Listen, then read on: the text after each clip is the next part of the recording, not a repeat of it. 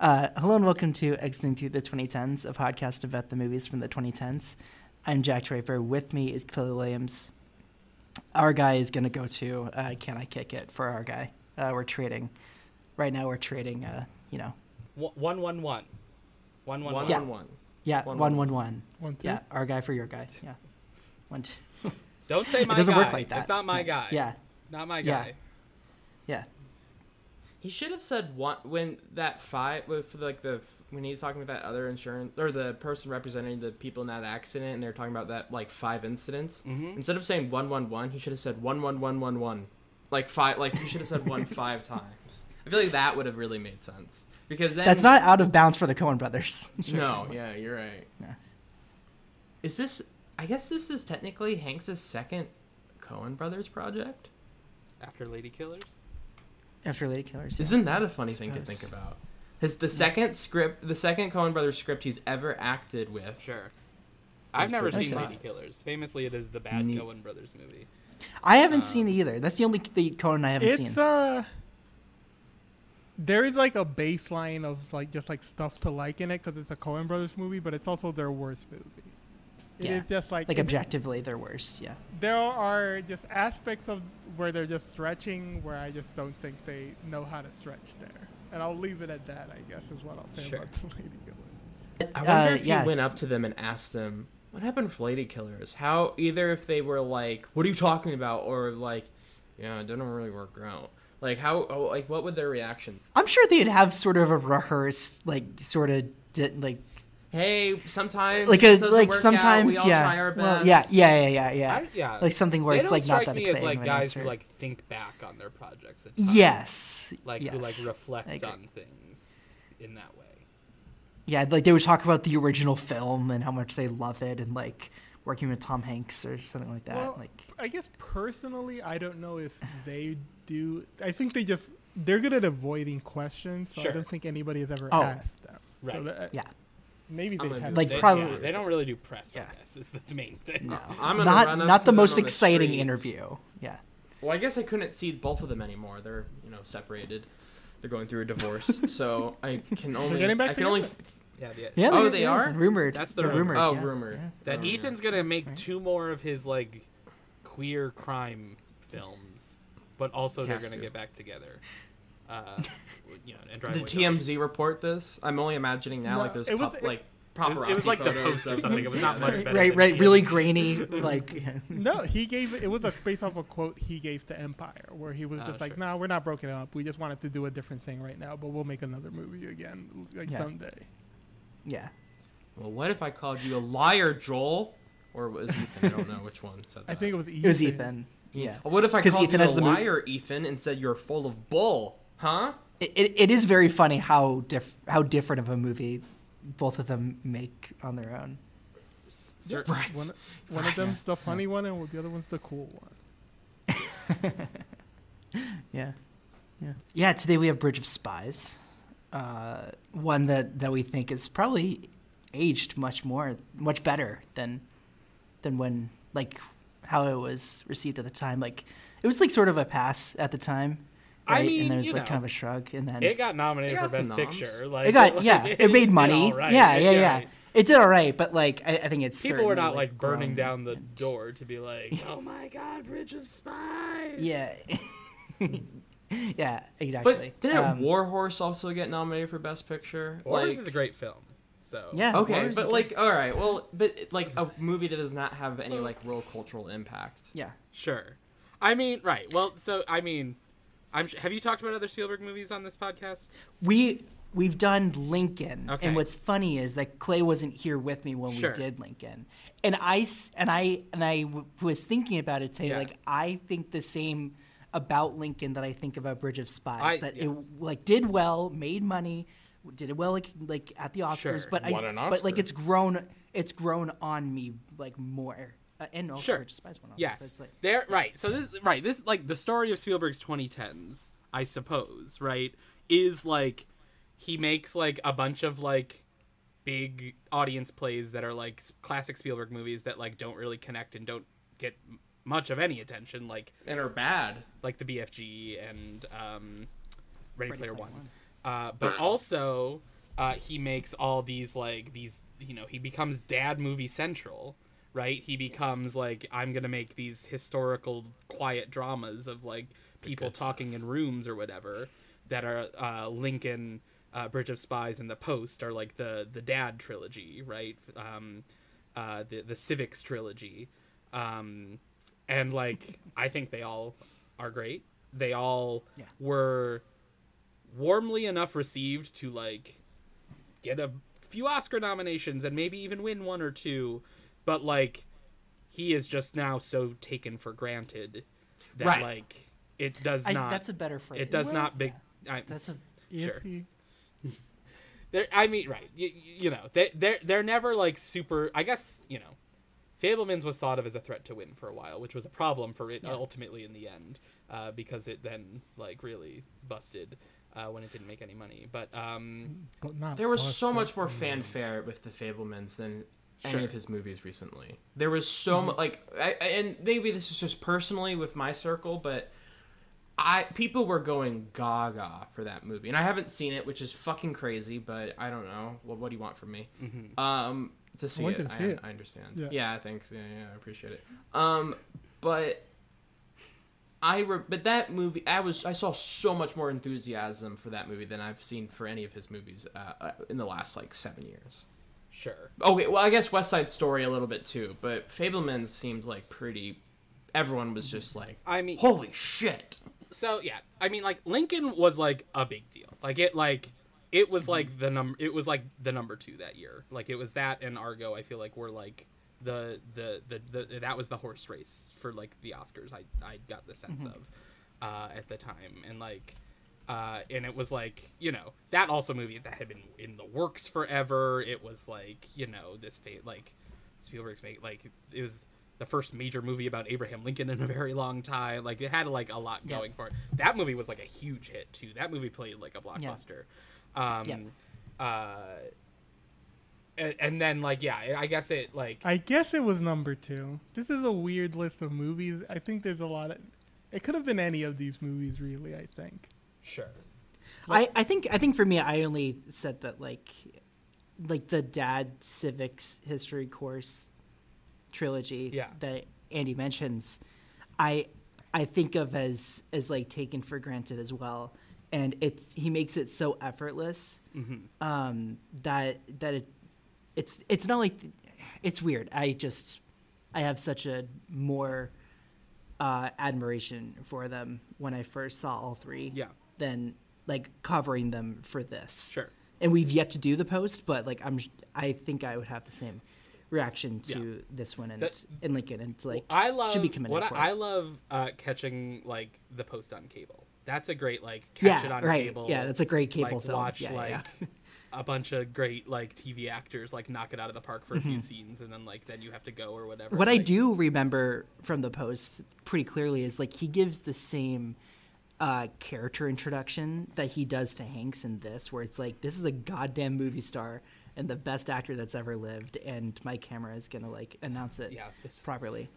We are gonna put a pin in Bridge of Spies talk for a minute and try to get to learn Emilio and Andy from Can I Kick It Pod, who are joining us today.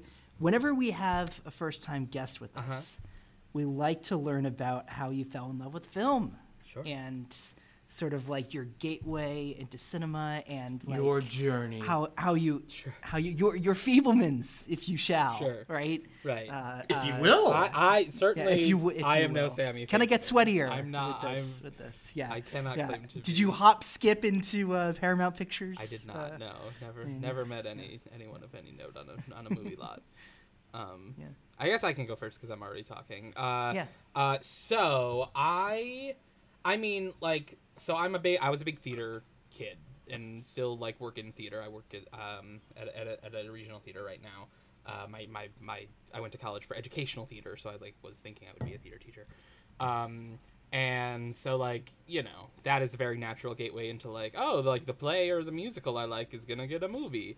And so like I really became very, you know, there were certainly movies like, you know, Chicago was like the first big one for me, where it was like an adult movie that I was like super pumped about coming out and trying to see, and had a whole thing where like I had to convince my parents to let me see it because I was not yet 13 when it came out. I was like about to turn 13, and it was a PG-13 movie.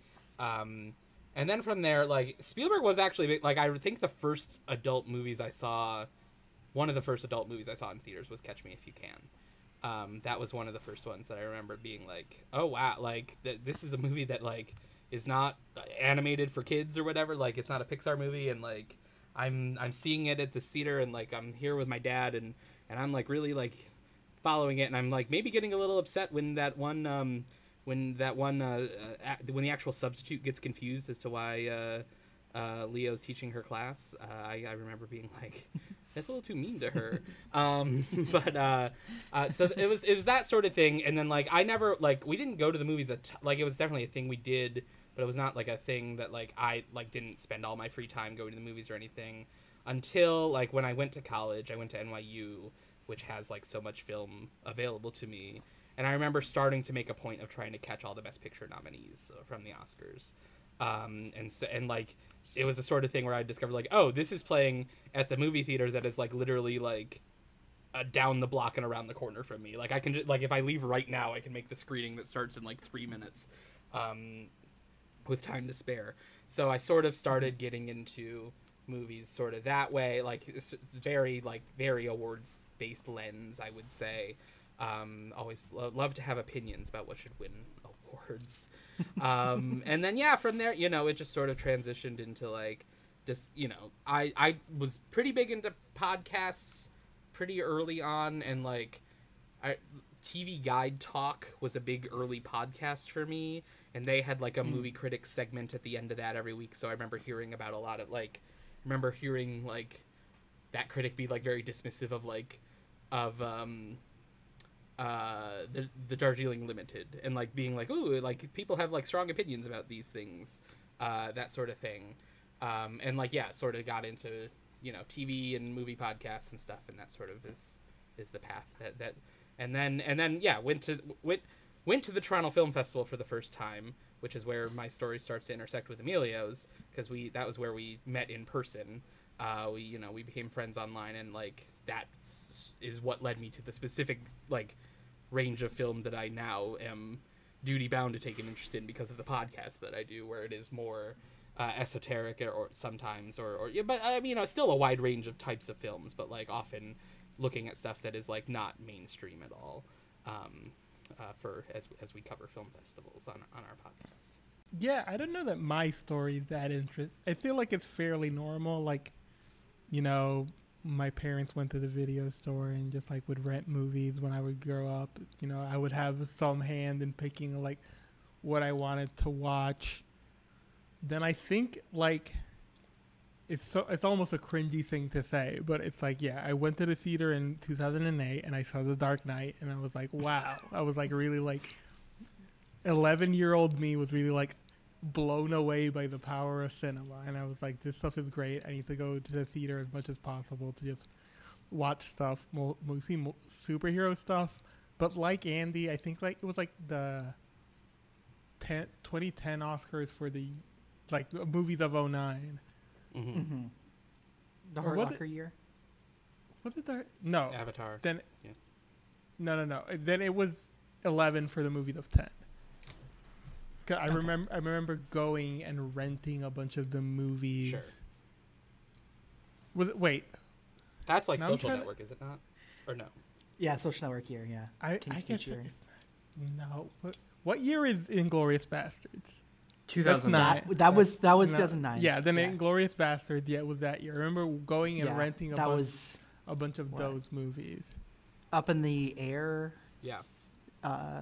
Yeah. Why did that come to mind first? It's a great film. Yeah, that's why. No, we can't start talking about Jason Reitman. Happy Labor Day, everybody.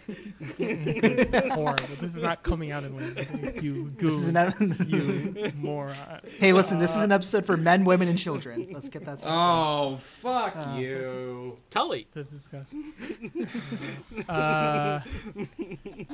So I would rent some movies. I guess it was just like, yeah. intermittently I would. Hey, come on, we're all young adults here. Let's get into it. All right. Some younger than others. So yeah, it was like intermittently I would get very interested in film and watching just like some stuff in theaters, would rent other stuff.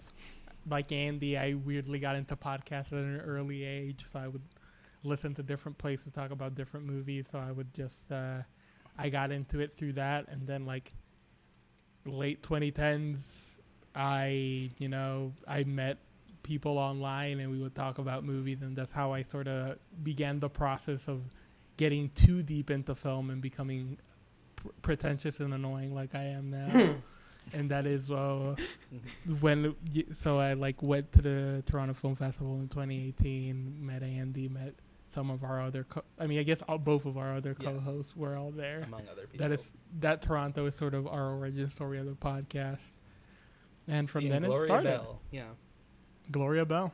Yeah. Wow, how beautiful of a film to culminate. It's a very important movie for me now, but partly because of that. Yes. Yeah.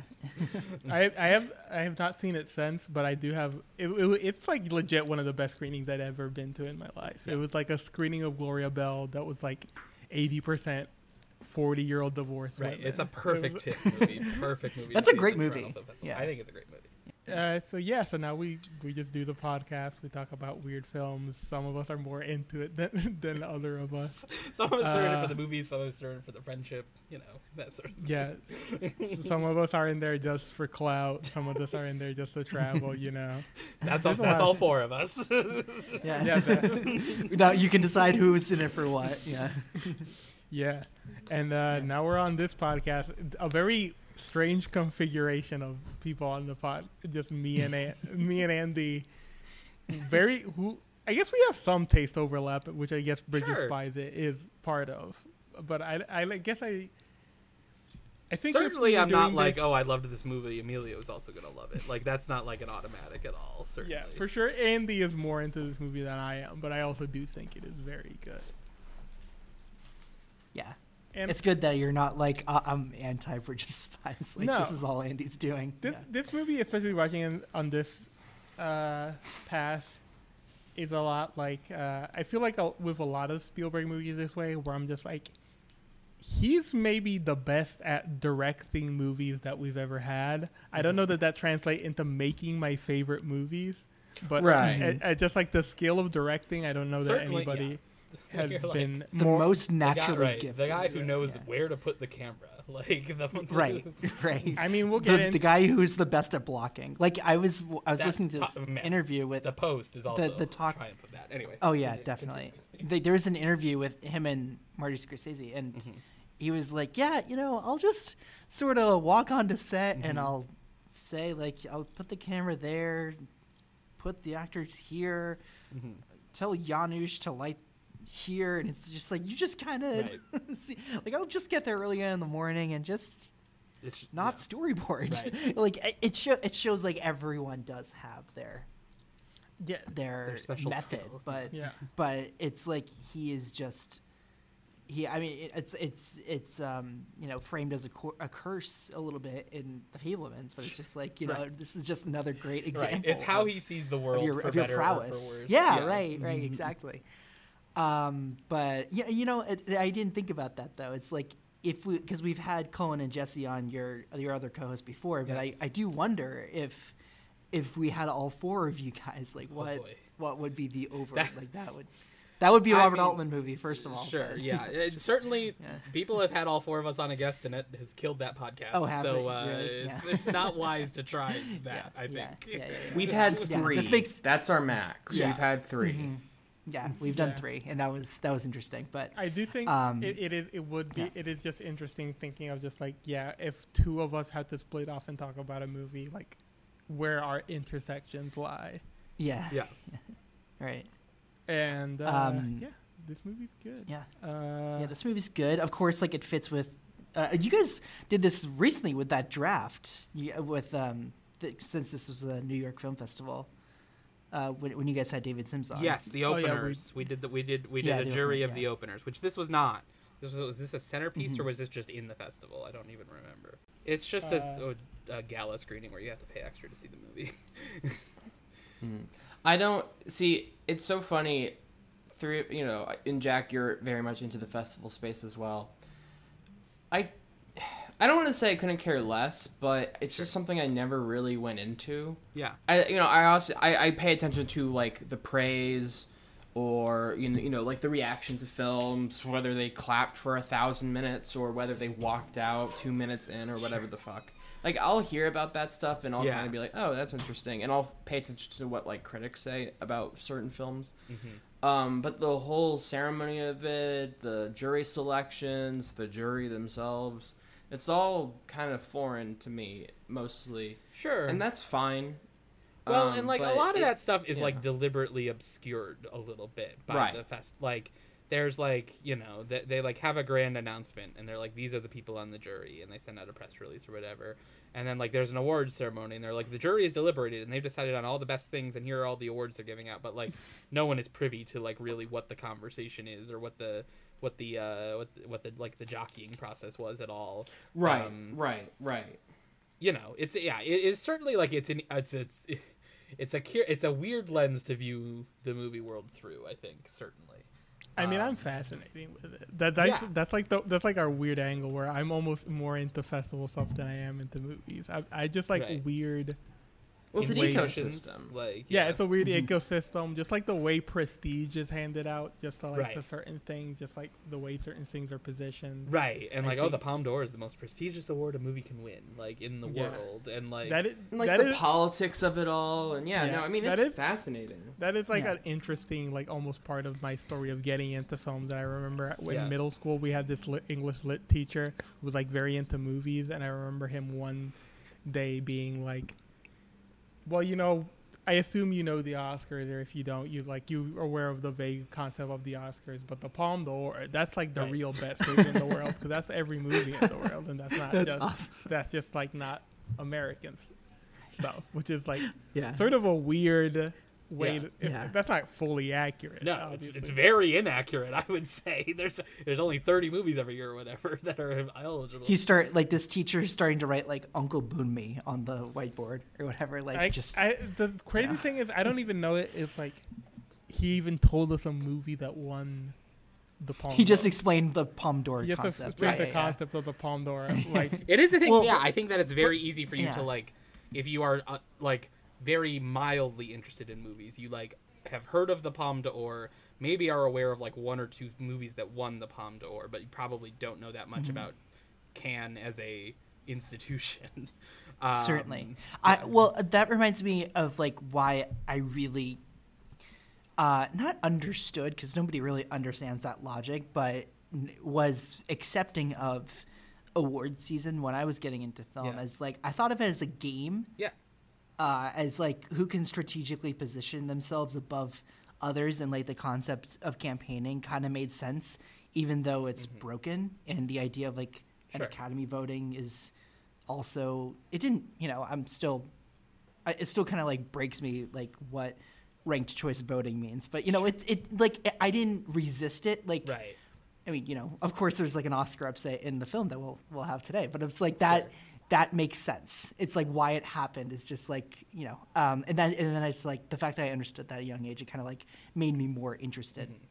But then I also think the same thing about festivals, that I got so many recommendations, and I knew about so many more things that were coming to theaters or streaming soon because of people that were reporting on festivals. Right now, and when this episode will come out, we're seeing now with the Fall Fest, like, the tweets that people will make aren't there's certain buzzwords that we'll see, but it's like that does like spring like young people to get more interested. At least it did for me. But I mean, it for sure did for me as well. Like it for sure was like, it's I think like I don't know if I know what American Honey was without. Right. Like this is I think like it provides a necessary like superstructure to give you like a way to like, because it is just otherwise it's just like a whole like vast even playing field of like movies, and like that's like how do I even start? Like where do I start? And like having these like overall superstructures, I think even if they are like flawed and don't have taste that 100% aligns with mine, like it gives you a way in. Like it gives you something smaller to like fully that you can comprehend, and then you can go from there into the vast field of movies on an even playing field. What a horrible tortured metaphor I've drawn. Yeah. And you guys saw Bridge of Spies when it came out? Yes. No, I did not.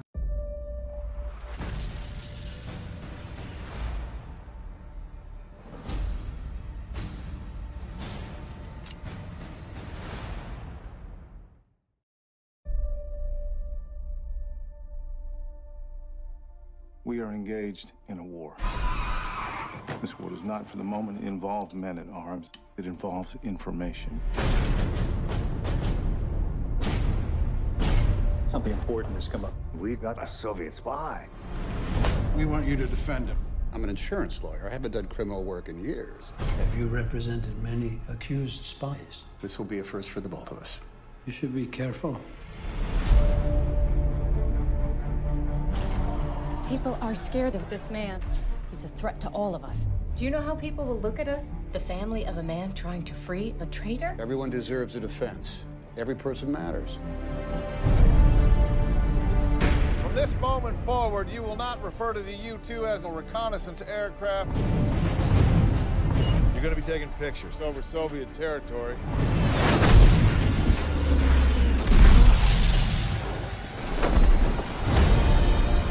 Tell me what happened. They got our spy pilot with a head full of classified information. We've got their guy. We want you to negotiate the swap so it's not governments talking. You could prevent a full thermonuclear exchange with the Soviet Union. I'm talking to you about the security of your country. Where do they want this negotiation to take place? East Berlin. Just tell me that you're not going to be in any danger. Give me something to hold on to. You're doing this for us. There are only a few routes left to the east. Rule of law is less firmly established over there. Just avoid interaction with people generally. You don't belong. We need to have the conversation our governments can't. You're an American, you could well be detained. Definitely stay away from the wall. Cross it and you'll be shot. There are a lot of people who doesn't want this exchange to ever take place. We're not leaving them here. Things have started to fall apart. There's a cost to these things, Joe. The cost to both your country and your family.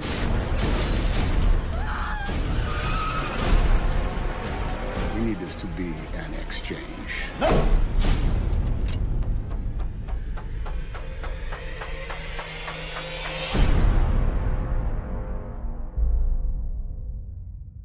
I was living in Hartford, Connecticut, working at the Hartford Stage as an apprentice in their education department. I was going to the movies a lot around that time. Like that was like, I was in Hartford. I was around other people who I was friendly with and stuff, but like, it's not like I had like family connections, and it was a very easy thing of like on the weekends when I had some free time and I had a car, I could drive out, catch a movie. Saw a lot of movies at that time, and this was one of them. I think it was a pretty empty screening too. I think I was doing a lot of like early like late morning screenings. That's always when I feel like Spielberg films are good for empty or near empty screenings. Yeah. As I had for West Side Story, and it's like this is the best time of my life. Like I just like it's like the you just feel like there's no distractions around you. Right. It's like I'm so sucked in. I feel like it was the wrong time to see this for me. Sure. When you as like I was when I was like so awful and dumb. Did I mention moron? I can attest to all of this because I knew him at this time, and I can say without a doubt this is all true. I think it's some people are worried about it. I think it's good to look back at yourself 4 years and be like, you're a moron. Absolutely. Yes. I think I had the worst taste in the world. I thought like the Marvel movies were like the best things ever made or whatever the fuck. Like, no, it's fucking idiotic. Yeah. No, it's the accountability that counts. I feel, I was like using the words that I will not use now, as I thought like this movie was maudlin and like boring. Like boring was definitely a thing I heard when I talked to people. Yeah, I was like, I loved that movie, and they were like, I was honk shoe. Yeah, I will say about those two words, one of them I absolutely do not agree with. The other one, I think there are some moments of it. Sure. Certainly. I remember going with my dad, which I mean, I feel like that's like a given. Like I don't even have to say. Sure. It's like that's an obvious. And unlike Lincoln, my dad did not fall asleep during this. I guess that's an interesting caveat. Yeah.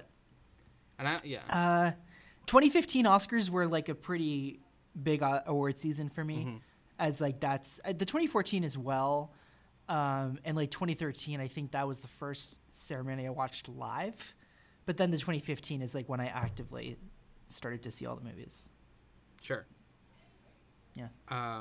Emilio, how about you? I probably saw this. I'm gonna say 2017. I'm probably gonna say the first time I watched it. It was for sure not till like, brave men and women step forward to be like, the Bridge of Spies is actually good and exciting. For me to be like, you know what? I'll watch Bridge of Spies. That's a movie I didn't even have like a conception of. That's a movie I hadn't even thought of. Right. So it wasn't even like having to battle like low expectations. You haven't crossed the bridge. Right. Yeah. It didn't even have to battle low expectations. It had to battle like my awareness of it. Right. Yeah. Your concept. Yeah. So. Yeah, I saw it then. I remember just the first time being like, "Yeah, this is very good. This is like exciting." I like movies. I love a negotiation.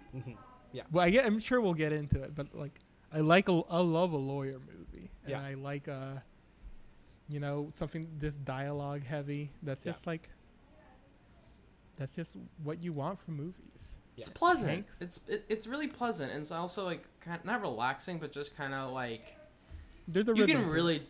There's a rhythm is perfectly put. Like that idea of you can kind of walk into its tendencies and its how to say this.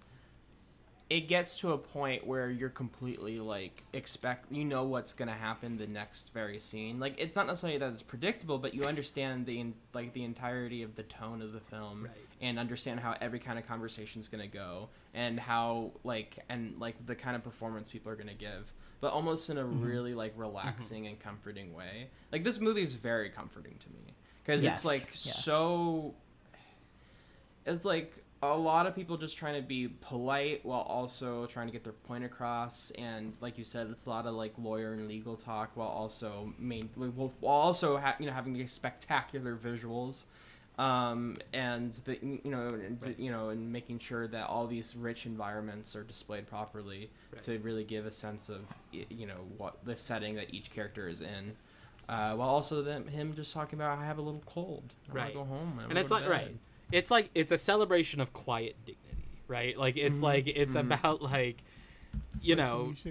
guys. There are guys out there who will stand up and do the right thing, like, and they don't do it flashily, and they don't always don't do it like for outside things. Like they do it just because they know what's right. They're the standing men out there. And like as many of them as we can get, I think is and as many of them as we can get in high positions of power, the better off we are.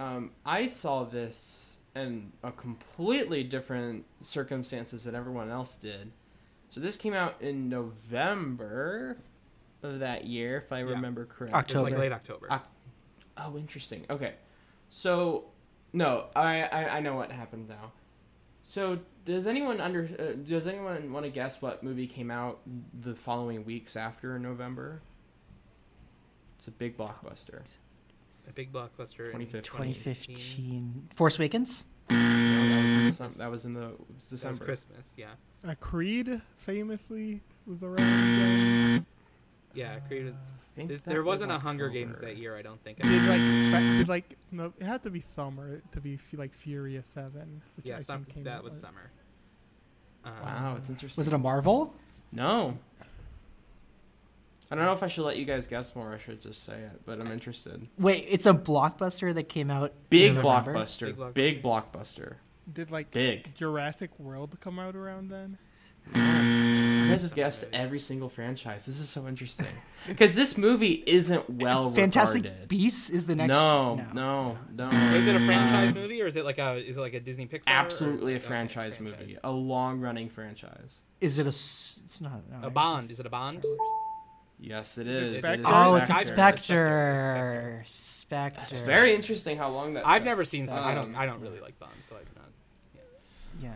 Spectre's bad. Well, I remember being bored. Well, that's the thing. I think that I don't think the reason the reason I found it interesting that it took you guys so long is that I think it's pretty it's self-evident that movie just did not click with people and how it just really has no impact. But right, absolutely.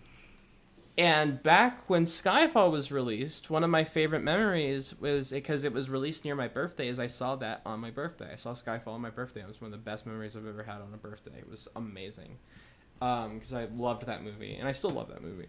So in 2015, it's getting released at the same time in November. My birthday is on November 16th. Oh look, November 15th. I think that's when it came out almost exactly. Sure. And it's like, oh, what should I do? Oh, I'll go to my local AMC Courthouse, shout out, in Northern Virginia. And I'll take the subway, and I will go with my best friend. Who did I see it with? I think I saw it with... Did I see it with Eric and William? Maybe. I can't remember. But I saw it with some couple friends, and I think I saw it with Eric and William. I saw it with two of my best friends, and we went to go see Spectre. And I'm like, well, that's not going to be the whole day. I got to fill it up with another movie. Let's got time left in the day. Let's live it up. Watch Spectre. It was okay. Sure. Next. We were like, all right, let's go watch Bridge of Spies. Sam Mendes lost the juice. My 15-year-old ass with my two 15-year-ld ass friends. Freshly 15, huddled, right? Yeah. Yeah, we just. I was 15 too. Yeah, right. Yeah. We just walked in. I guess I was. Actually, I just turned 16. Yeah, I was gonna say I turned 16 because I was born. I turned 16 too. Yeah. Sure. Same. But it was right before I turned 16. This was the 15th, so I was 15 on the 15th in November. Yeah. And we huddle in, sit down, and watch this Spielberg quiet historical drama with, I can only imagine, a bunch of geezers in there. Sure. And we all were like, that was a really good movie. Did you have to hand them your AAA cards? That was like, you're right, but like we were all walked out like, that was really good. I really liked that. We liked that more than Spectre. Yeah. It was good. I think, right, it does really just work. Like I remember, like, maybe my second or third time watching it, like, was with my parents, and it was a classic, like, my mom went to bed with, like, 45 minutes left, and, like, I remember her, like, getting up the next morning and making a point of, like, finishing the movie. Like, she, like, went back to catch what happened at the end, because she had fallen asleep or whatever. And it is, no time was wasted. Yeah, it is one of those, I think, where, like, if you can get people in the door, they're gonna connect with it, I think, for the most part. What's very interesting, too, as a Lincoln follow-up. Lincolnite? That a Lincolnite. Let's go Lincoln. This is Lincoln Part 2. Lincoln is a colossal biopic. Sure. Someone Doesn't to get make bigger. Right. That's Abraham Lincoln. Like, that's something he's wanted to make for a long time. Top 5 most finally famous crystallized. people in history. Right, exactly. And it's very well done. And that's a movie that I use the word relaxing about. Sure. That you feel like the temperature in each room. It's a very tangible movie. You see all those like wounded Union soldiers, you're like, isn't this great? Yeah. Yes. Kind of. I know.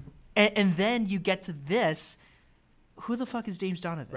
Right. And it's like, that's very interesting. Like, it's like someone who you kind of, you see like all their like very civic accomplishments, diplomatic morals, and it's just like you gotta like he to me like he is as important to Spielberg as Abraham Lincoln, and both are about like process and details and the goddamn Constitution. Every person matters. Yes, and I think like while it is, what struck me is like it's like it does make a point of that, but that isn't really what I like. It's not. It's like the fourth or fifth most important thing to me about this movie. I mean, really, it's like someone making a friend and someone they respect and like trying to like defend their honor. But it's also about like the American civic duty and upholding. And what the fuck does that even mean? Right. Exactly. That's so much more of a broad concept than it is like able is important and should be fought for. Yeah. Right. I'm trying to think why I was so impressed with it the first time. I think I also just recognized like this looks awesome.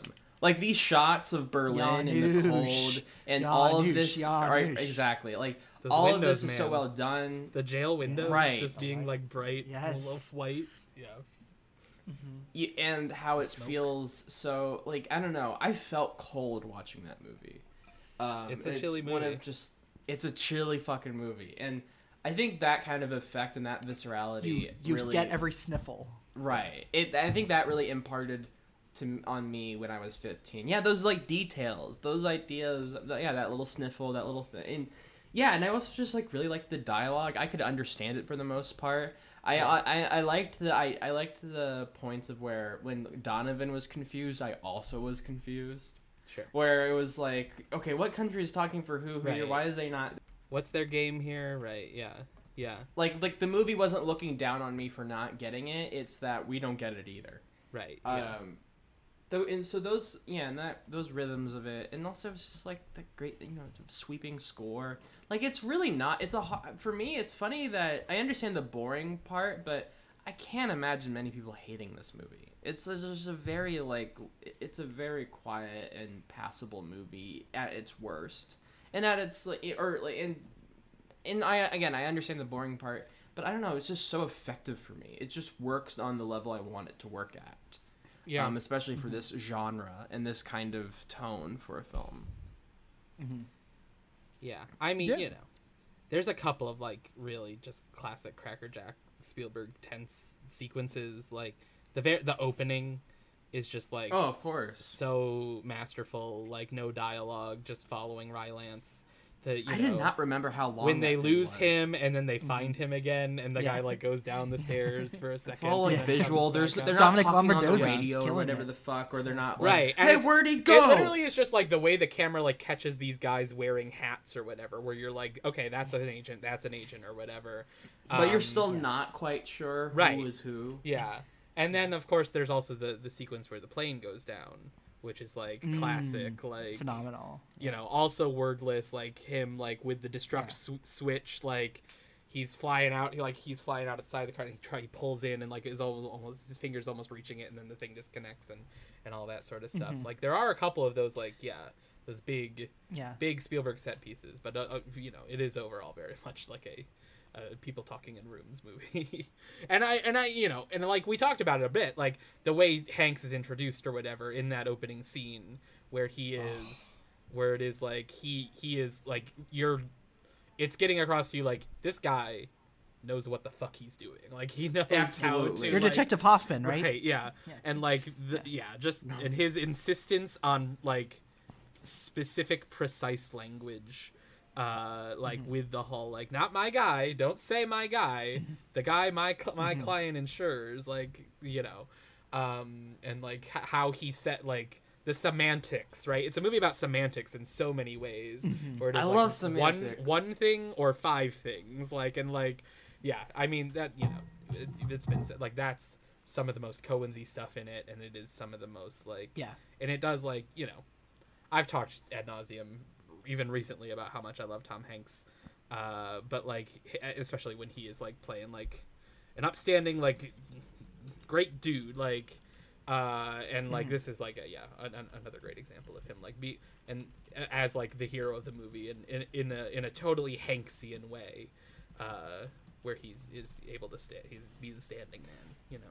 He's also just like really confident too. He doesn't like when he walks into a room, he doesn't feel like he might get a little nervous when he's getting followed or whatever, but when he's just in there talking, sitting down and just talking shop, like he just like, I'm in my battlefield right now. I'm at war and I have all the weapons I need for this. This is exactly where I'm supposed to be. I'm a soldier and I will best you like I have bested everyone else just by talking. I re-listened to the blank check on this, and they were saying like kind of nailed it. This is him in Spencer Tracy or James Stewart mode, as someone who's upholding what's morally just and the right thing, even though like he's so clearly confident as we say, but really it's just it's a job that's thankless to the public, but really he's just doing what his job is. It's like that's the really interesting part of this. This isn't a defense lawyer. It's an insurance lawyer, right? It's like someone who's sort of taken out of their usual box. Right. It's crazy this is a true story. It's crazy. Sure. I have no idea how many liberties were taken. I have not done any research as to like the true story. I doubt they made the insurance thing up. That would be crazy. No, they didn't make that up, but Spielberg was talking about how like the scene when they're shot in their house was shot, but the Donovans had moved to a new apartment. Like they shot it at an empty house in real life or something like. That's crazy. Like, yeah. Because they probably thought he was in there. That's nuts. Yeah, exactly. Yeah. But it's like, this is the perfect story where you can take those liberties, where it's like, you know, no one is going to be like, but you got X wrong about. Yeah, it's someone who no one really thinks about. Yeah. Right. Yeah. I also think it comes down to the classic age-old, we just like watching movies where people are good at their jobs. This guy's just really good at his job, and you feel very comfortable with that. And you don't feel like this great anxiety when he's in like this when he's negotiating or when he's like figuring or coming up with a plan or a strategy. You feel like at ease. You're like, it's Hanks, man. He has this in the fucking bag. He knows what he's doing. He's all set. Yeah. Well, and the thing is, like, he's choosing to be really good at his job when like all outside forces are conspiring to say like, hey, don't do that good a job. Like they're like, hey, like chill out on doing like the way like he is like, I'm going to keep appealing. Like there are like procedural issues with the way that this man was tried, and like I don't care that like he's guilty of being a spy. Like that we're supposed to be showing him like how the American legal system is superior and like treats people fairly and all that sort of stuff. So I'm gonna just keep on going. And like Alan Alda is telling him like, hey, you can stop or whatever. And he goes all the way to the Supreme Court and like makes an impassioned argument about like what is actual justice here. Like and like in a world where like when the sentencing is first announced, there's like a mob of people who are demanding him to be hanged and that sort of thing. And like just like so much of the world does not want him to do a good job, but he knows that he should continue to do a good job. And like and the way that he values that and like the way that is the way that he connects with Abel and like finds a respect in himself for Abel, because he's like, this is just a guy who's doing his job. Like we don't need like that's like what his in is there. Like it's like it, you know, I think it is like it really makes him like a very fascinating character, more than just like an avatar of like goodness or whatever. Like there's complexity and like and like what he values is like very interesting to me as a character. What first caught my attention was just the bizarre series of events that led up to this possible spy swap. Here's an insurance lawyer who is talked into taking the case of a Soviet spy. He hasn't done any prosecution work since he worked at the Nuremberg war crime trials. And so he immediately is a bit of a fish out of water, but he decides to take the case. And then he finds himself defending someone he is quite fond of, or grows quite fond of, and vice versa, which creates a great deal of ambiguity. Now that kernel is what attracted me to the story. Oftentimes you play films with somebody who has no idea of what they're doing, is thrust into a circumstance where they have to figure things out very well. The truth is, James B. Donovan was very, very sure of his talents and abilities as a negotiator. So therefore, the stress and the place for the nail-biting tension in a movie like this, in a story like this, is how good the other side is at their skills of negotiation. And that's just the stuff of great drama. You're Agent Hoffman, yeah? Yeah. German extraction. Yeah, so? My name's Donovan. Irish, both sides. Mother and father. I'm Irish, you're German. But what makes us both Americans? Just one thing. One. The rule book. We call it the Constitution, and we agree to the rules, and that's what makes us Americans. It's all that makes us Americans, so don't tell me there's no rule book, and don't nod at me like that, you son of a bitch. I think Tom's performance is just wonderful, and I don't know many people who can do that kind of thing of a heroic quality in a very normal, good man, found in a place in society where you would least expect to find it amongst insurance lawyers. But you know what I mean? I think most people, Americans certainly, and I think maybe even English people and European people can connect with Tom, because he plays things just straight down the line. Have you represented many accused spies? This will be a first for the both of us. I wanted to show the audience that there was going to be an inevitability about the shoot down of Gary Powers and the Soviet spy. There was some, and the character of James Donovan that Tom Hanks plays, he actually just comes out and says that someday we may need an insurance policy in our hip pocket, somebody to trade with the Soviets. And so all of those were signposts, and I wanted the audience to kind of see where the story was going. But then there's a whole other story that you cannot predict, and that's where the Coen brothers and Matt Sharman were very deft in erasing all of the corners and taking all the signs out, so you don't quite know where the story's going. Bridge of Spies really is the stories of a draw. It's a tie. Both sides get what they want. But without any real knowledge about the logic or the motivations of the other side, we don't know if it's going to happen or not. We need this to be an exchange. No! I pretty much come to the set and say, here's where you should stand, and here's where you should enter, and here's where the camera's going to be. And often I put it together right there in the room. I don't come in with a shot list. I don't come in with a schemata of arrows pointing to dolly track. And I just sort of come in, look at the set. Sometimes I do it the night before. Sometimes I get in early before the crew even shows up. And I walk the set with a work light on. And I figure out my day, or I figure out the first shot. And Tom's used to that. I mean, on Private Ryan, nobody knew where the camera was going except me and Janusz. You know, so everybody's pretty much used to rolling with the punches. And this was no different. He's just so enthusiastic about film. So it was, whenever we weren't filming something, we were talking about films. And he would go home, and on the weekend, he would have watched 5 films. And every night, he can hardly sleep. He's so excited. And he would get up and watch a couple of films from 3 or 4 in the morning. And coming in, and I'd say, why can't you sleep, Stephen? Because I still don't know what this film is about. What's it about?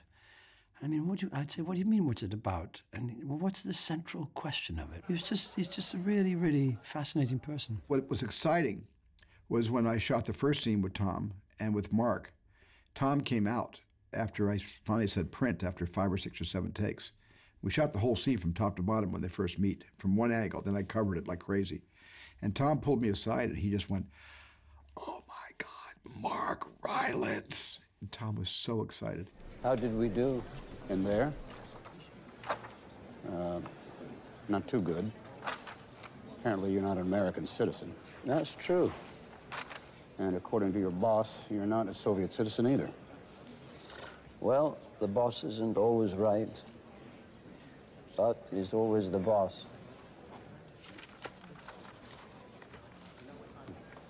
Do you never worry? Would it help? And the thing that Tom mentioned to me was interesting. He said, Mark is playing it very, very secretly and very still. I am being seduced to be still too. I can't do that. I have to stay James Donovan. I got to be the bulldog. Watch me carefully and don't let me be seduced into being as still as Mark, because that's the character he's found. And I feel myself being pulled to his technique, and I need to be the polar opposite of him. And that was a great note for an actor to give a director.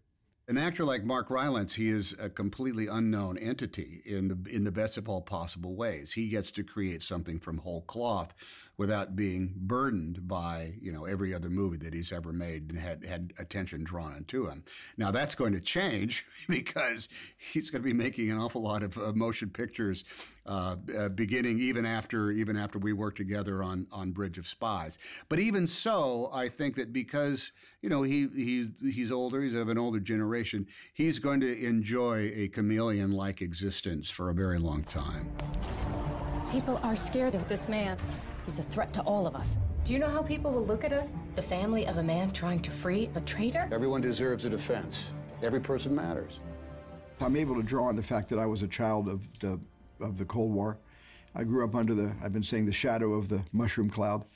I know what it's like to have the air raid siren ring in school and you duck and cover under your desks and you get 16-millimeter Bell and Howell projectors rolled into the classroom and you see these half-hour documentaries of what do you do when you're walking down the street and you see a bright flash? Go to the nearest wall and duck and cover. And here's Bert the Turtle, this little animated character that we actually grew up with, Bert the Turtle, who taught us how to go into our shells when the air raid sirens blast. And I was convinced we were going to go to war with the Soviet Union. I was convinced as a 13-year-old. We, little men, we just do our jobs. Like Lieutenant Powers. He's just a pilot. He was making photographs from 70,000 feet when he was shot from the sky. People in my country consider this an act of war. Well, the scenes we were shooting in Germany, of the parts of Berlin where we could still shoot period buildings that hadn't been, torn down or replaced by modern buildings, a lot of the crew and a lot of the German crew would come over to me and they would say, I was raised in the East, and my uncle and aunt fled when the wall went up, and we were stuck on one side, and we didn't see them for a couple of years. It was so interesting to get involved in what an emotional time that was for Germans, and to have all my crew, German crew, telling me stories of where they were when the wall went up. You're an American, you could well be detained. Definitely stay away from the wall. Cross it and you'll be shot. In some ways, it's almost a reassuring sort of look at the possibilities that can come across with intelligent people having intelligent discussions. And I think that ends up being one of the great powers of the cinema. It doesn't, you can get the same sort of sensibility of what would I do in that circumstances, whether or not it takes place in a galaxy far, far away, or it took place in 1961, or if it took place last week. That's what good movies do. They raise that question of what would you do in the same circumstances. Every movie I begin, it's scary. It's scary because it's an adventure, and I don't know what's going to happen on the film. And I sometimes, if it's a special effects picture, I'm more confident because I've already previs half the picture and know exactly what I need to get. But when it's a movie like Bridge of Spies or Amistad or Lincoln or even Saving Private Ryan, where there were no storyboards except for the U2 shoot-down, that was the only time I did storyboards on Bridge of Spies. But when I don't have that to fall back on. It's scary and it's exciting all at the same time. As someone who is like advised to not take this and not to continue with the Abel case, it's almost like it makes being good at his job even better. As like, oh wait, you had the signs not to continue this, but right?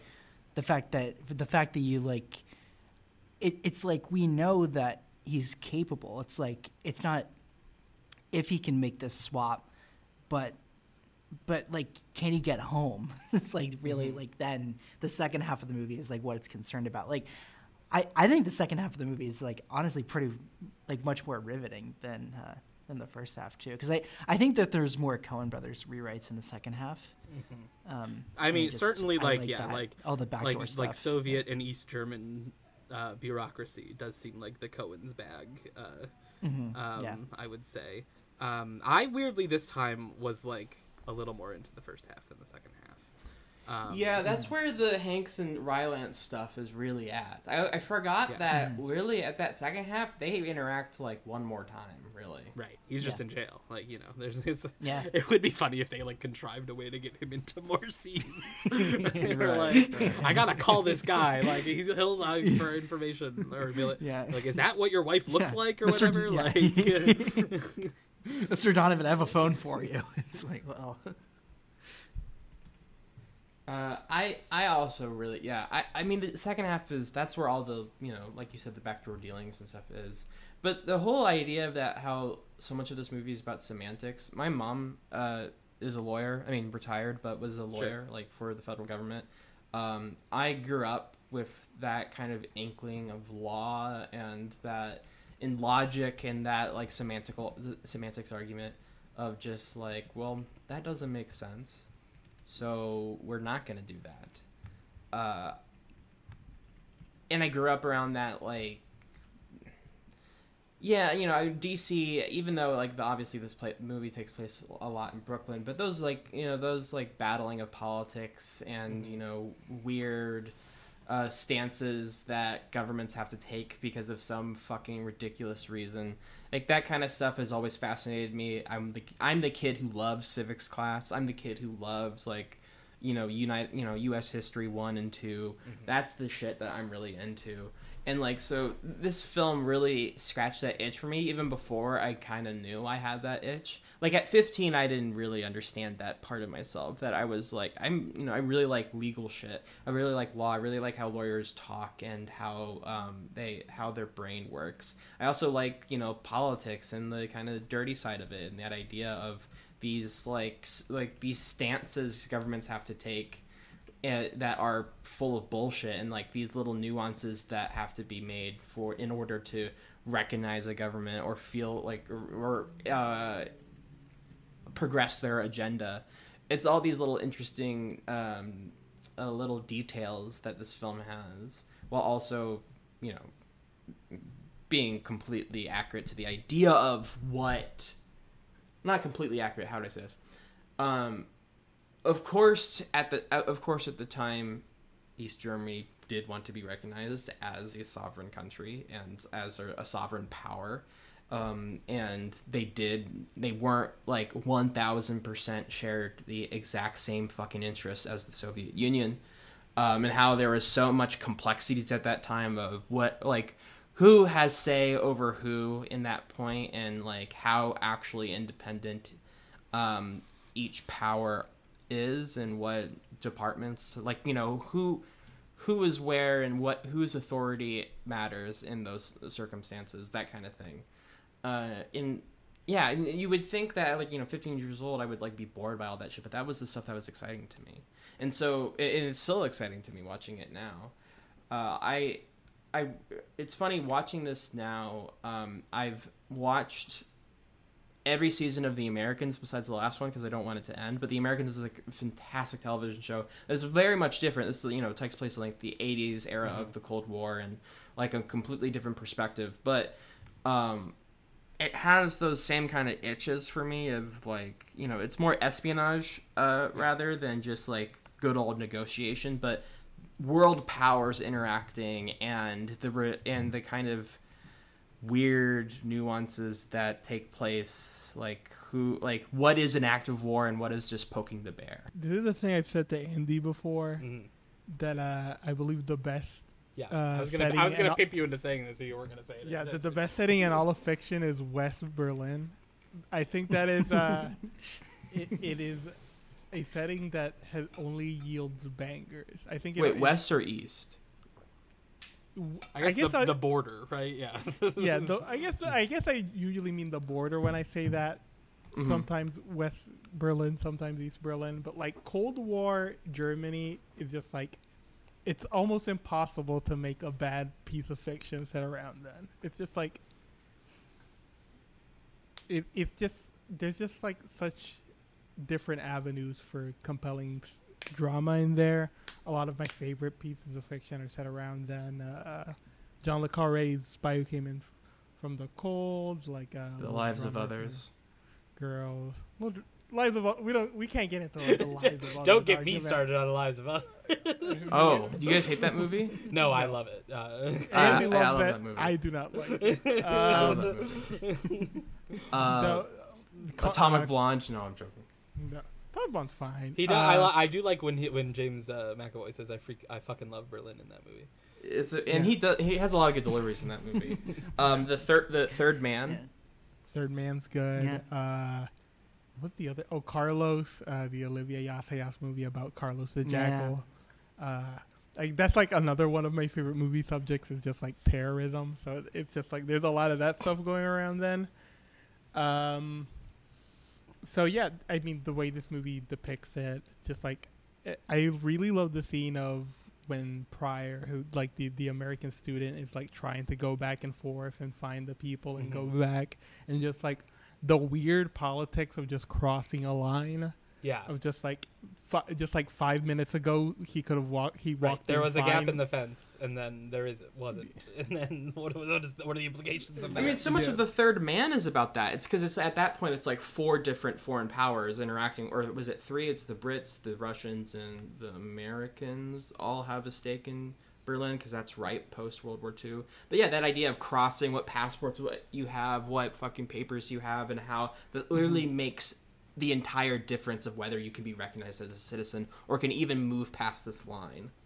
Yeah, it's literally like that scene is literally like somebody puts up a rock, and that is the difference between him just living a normal life and him maybe potentially spending his entire life in jail. And that's just like such a compelling concept. And for what, really? You know, it's like at the point it's just like it's all just posturing of like we have to be separate. There's just no way, and we have to show that we are. You know, we will do what needs to be done. And you know, we have to show that we are not representing Soviet interests. We have to show that we are strong enough to be recognized by the United States, and all these different things. Well, it's all these bigger ideas, but at some point, it's just like, yeah, but you're locking up a kid for what? Really? Yeah, even more so for people like Pryor, that's just like caught in the middle of all of it. That it's not even like military or anyone that's a government associated.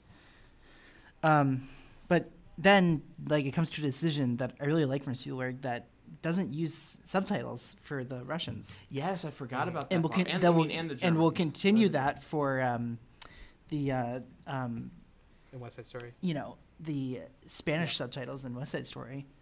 And, you know, it's just more like he's so good at the visual, like the, you know, the visual storytelling. Yeah, that is like, because it's like that's like it's a risky choice, right? Because it can. Yes, I am mostly anti that in movies. Right. I am generally anti being like, well, these people are the others, so we're not going to subtitle it because you're not supposed to. Like another movie from this year, like Argo, I think it is much more questionably deployed that like you don't understand. Yeah, that it was like a big that was like the big like moment of that argument of just like, who is this movie like serving and what like what perspective is worth showing if you're not going to subtitle what these people are saying. You're like deliberately othering an entire people. But Spielberg is very good at like showing the story visually here, so it's like you always get it, and I think there are interesting moments like him getting mugged by those kids. It's like an interesting that's the moment thing. Yeah. of like exploring the differences in that dynamic. So I wouldn't say I'm like across the board like that's not a thing you should do, because there are movies that like this where there are interesting visual and just like communication ideas that can be expressed by like having different subtitling options, but it's like a classic Spielberg. He gets away with it because he's very good and he's Spielberg, and I'm not sure 90% of other directors I would let that slide with. Right.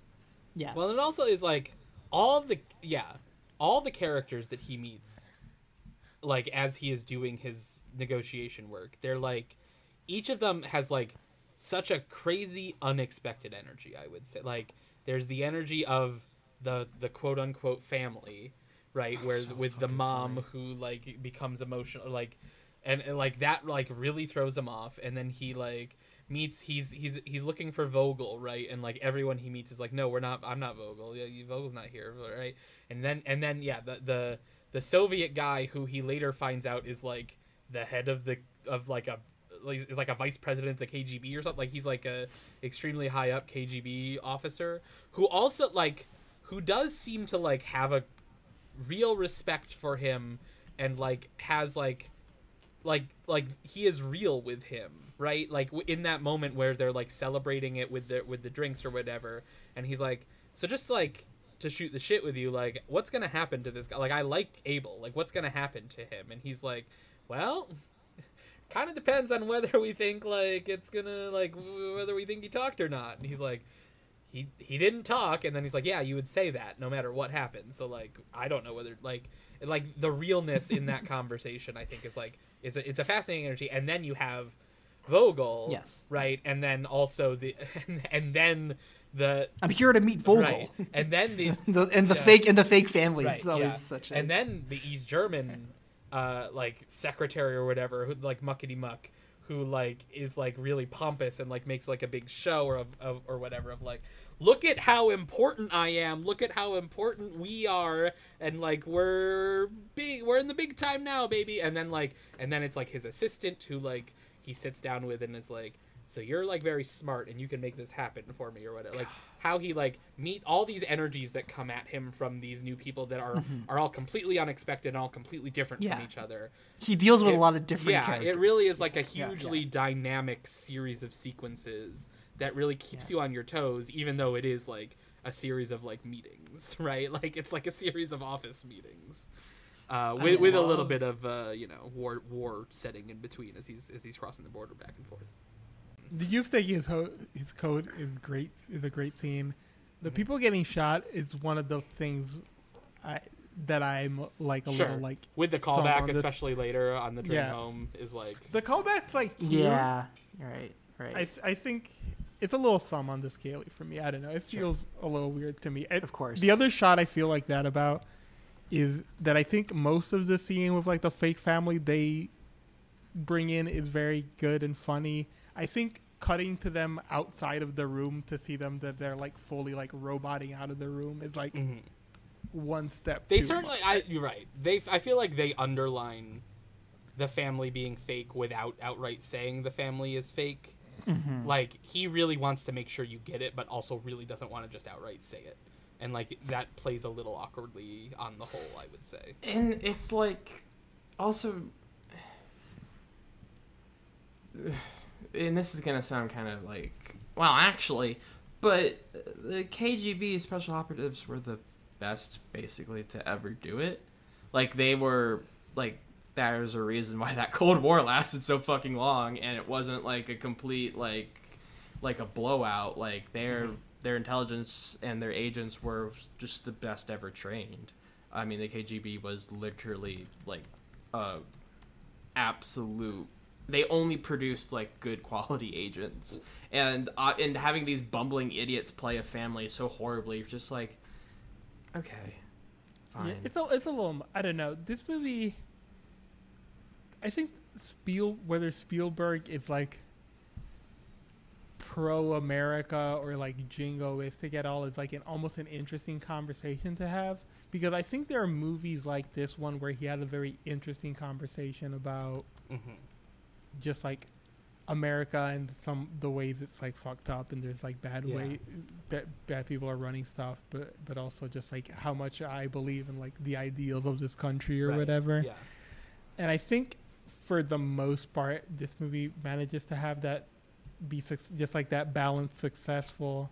But I think moments like that are a little like, okay, this was certainly made by an American person. This certainly is not like being even-handed towards like Russian people or Soviet people or like the people of Berlin at that time. It's like giving them some measure of integrity, but also like deflating it in some manners that it is interesting, which is like, I guess maybe it goes back to the general Spielberg conversation, which is like, I am like a huge Munich guy. I really like Munich. I forgot to mention that earlier, like that movie. What was the first Spielberg you guys watched? I mean, That's interesting. I probably saw like E.T. in Spanish on television when I was like 3 years old. I definitely like. It's probably Jurassic Park, but I don't know.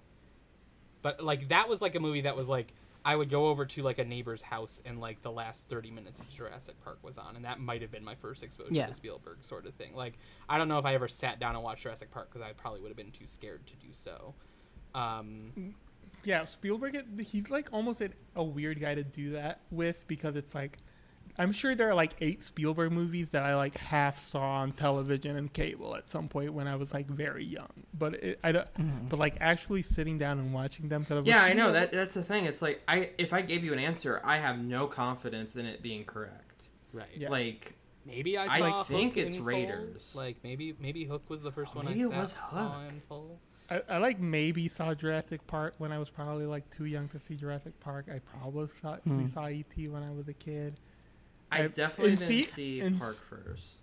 In theaters, the first one I remember watching was probably just Crystal Skull. I remember seeing Crystal Skull in theaters with my dad. Yeah, that was the first one. Catch Me If You Can, I think, was the first one I saw in theaters, which was like my first grown-up movie in theaters. I think the first like the first Spielbergs that I really loved and sought out on my own were Catch Me If You Can and Minority Report.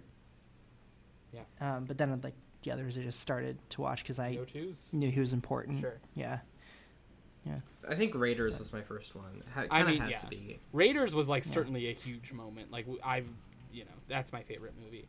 And like I remember like we were like on vacation in the Adirondacks and they had Raiders on VHS in the rental cabin or whatever. And like that was like it's just like not a more perfect and movie. like on a rainy night like we were gonna watch. Yeah. And I don't even remember like we had been it was probably after we had been to Disney World and seen the Indiana Jones stunt show twice. Like that was something that we went to Disney World when I was 7 and my brother was 5, and like we both loved that so much that we went and saw it the second time. So yeah, Indy was very important to me from a very young age. Yeah, I agree with you. My favorite Indy is Dial of Destiny, and I saw that also like at an Airbnb. No, I'm just you saw Dial of Destiny in an Airbnb like yesterday? Like this is like an hour ago. I really like Munich. And Munich, I guess that in that movie is not America, though it is certainly making a comment on America using it's about 9/11, post 9/11. It is about 9/11. Yeah. But that is a movie that I think maybe better nails the sort of sense of like the weird politics of the time and just like why are we doing this and what is it all for? Yeah, what's the point? I wonder if it is able to do that because it is not explicitly about America. Like I wonder if that's like, sure. And that's like a movie that has like a cynic, like this movie has a sort of hopeful-ish. Well, like hopeful sounds. It has a positive ending. It has a happy ending where most things are accomplished. Obviously, like there is some, everyone. Well, and we're told like the other stuff doesn't matter. We're explicitly told it doesn't matter what people think. Right? Yeah. Like he knows what he. It ends when the job is done. It is more a call for integrity than any solid political stance. Yeah. But it's like Munich. It does end with the like head down. Like what was this all for? Like is anything we did in this movie, does that matter at all? Like or was it like maybe it was even evil? Like maybe we even did bad things. Are we the bad guys? Yeah. Right. Yeah. Yeah. Which is what sort of makes me really appreciate Munich, and I do think that's like kind of a crazy movie for him to make and not be just even beyond like the sex scene or whatever that he gets flack for putting in Munich. I really need to rewatch talk about a movie that's aged super well. I need to rewatch it. I've only so like that the movie, only time I watched I've never seen it and it's crazy I haven't. You would love it. You would. I think I might watch it after this. Honestly. That movie you absolutely that movie should. has You would some fuck with it. shots. That movie has some zooms that are like you love a zoom, Emilio. You're such a sucker. We don't do zooms anymore. We all have our camera bullshit that we're like we have like a weakness for, and a good zoom is mine. Like extreme close up for me. That's why you love Soderbergh so much. When Soderbergh uses zooms, it's just like I guess it's just like we don't shoot things wide anymore, so it's Sure. like we don't. There's no reason to zoom anymore. Right. But when somebody has like that level of control of a camera, that to me is just like this is a guy who's like. There are some really has this whole thing there are some incredible camera moves in Bridges. The one shot where it like comes in to like the jail and like it goes around and it pulls around to the 3 panels where it's Abel and Hanks and then the radio in the middle and you're like looking through the window with the like the dividers in between is incredible. I think the way that the camera moves in those negotiation scenes, like when Hanks like introduces like, and I'm also gonna need Pryor, like when that first comes in, like the way the camera moves, like there's like a around over him and back Right. to the other guy is like so interesting and fascinating. There's like some really great camera stuff in this one. Yeah, and it's like one of the best lit films of all time in terms of just like the classic like Janusz pull of light just like blasting through. But it's also like I think a lot of the stuff that gets credit for with blocking, he is obviously very good at blocking.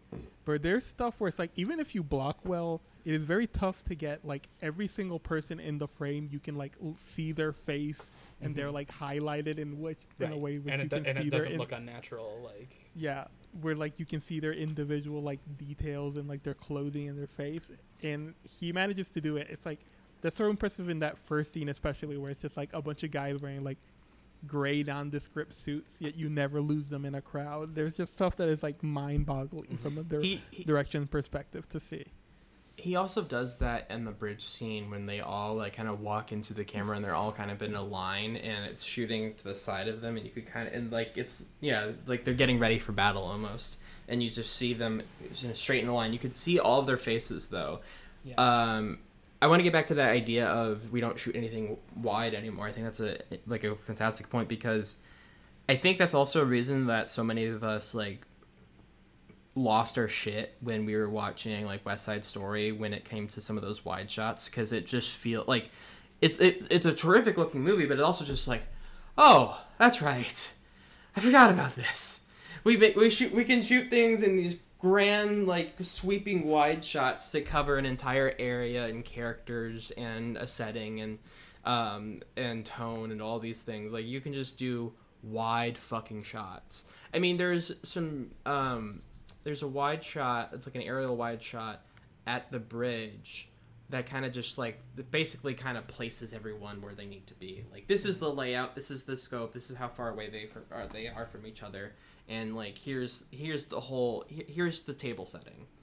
And those shots are just like Spielberg, Janusz. Yeah, I love it. Which is like I believe he basically does that shot in West Side Story with like the sharks at one end and the right with all those shadows. Yeah, the shadows. Right, and the shadows are amazingly used here as well, especially that bridge scene.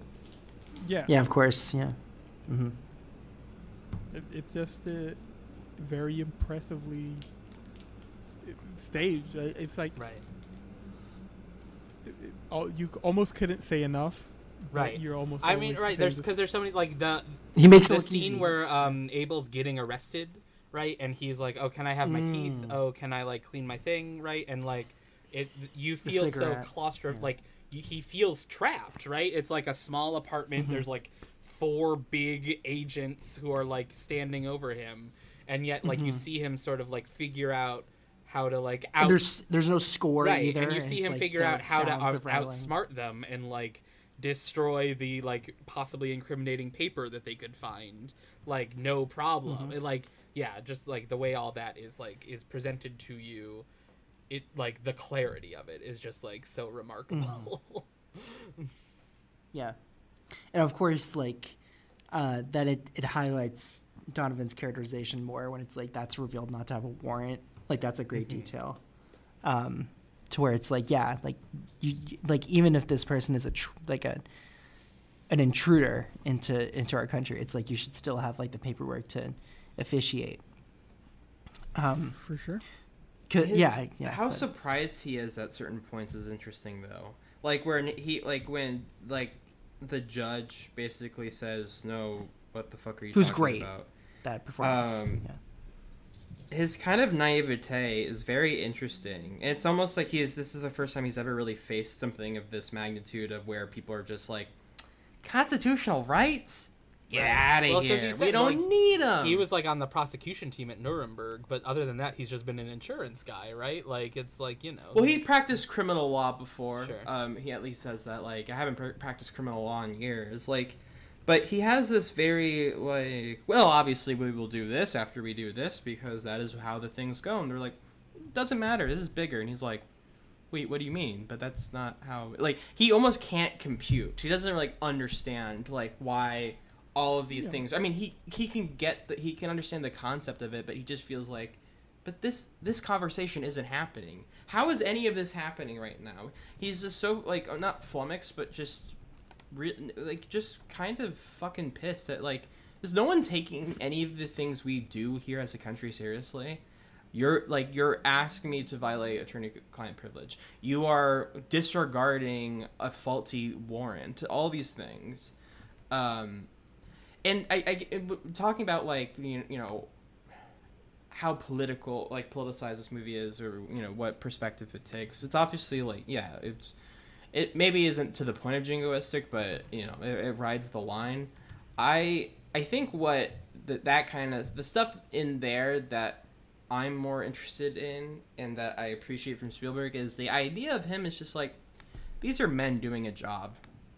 They're loyal to their country. What's the real difference? That idea of, and, you know, and Hank said this, it's the idea of, like, if we had someone over there, or he doesn't, I forget the line exactly, but he makes the equivalencies of just, like, he's loyal to his country as we are loyal to ours. What's the real difference here? He's a human being doing a job that we've sent others to do as well.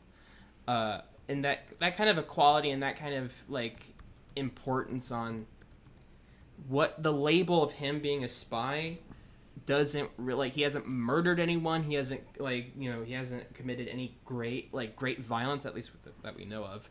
He hasn't, you know, terrorized a group of people. He hasn't stolen stolen people's money or anything. He's just, I mean, secrets are secrets, obviously, and they could put people at risk, but at the end of the day, it's just like, if we're trying him as a criminal, we have to try him as a criminal. But he is not a bad person for doing what he wants to do for his country, because then that means the other people that are same spies who do the same thing over there are bad people, but you wouldn't believe that because they're Americans. And that whole preconception of it, like, most hated, and especially when you look at, like, Gary Powers and the idea that he's the most hated man in America, and that, you know, I didn't give them anything, it doesn't matter, people, you know, like, you know what you did. But that how easy the public turns on people, and that American societal, like, pressure of America above anything else, above your values, above your morals, above the Constitution, America, America, America. That's the stuff where I'm like, I think it's, like, kind of firing on all cylinders.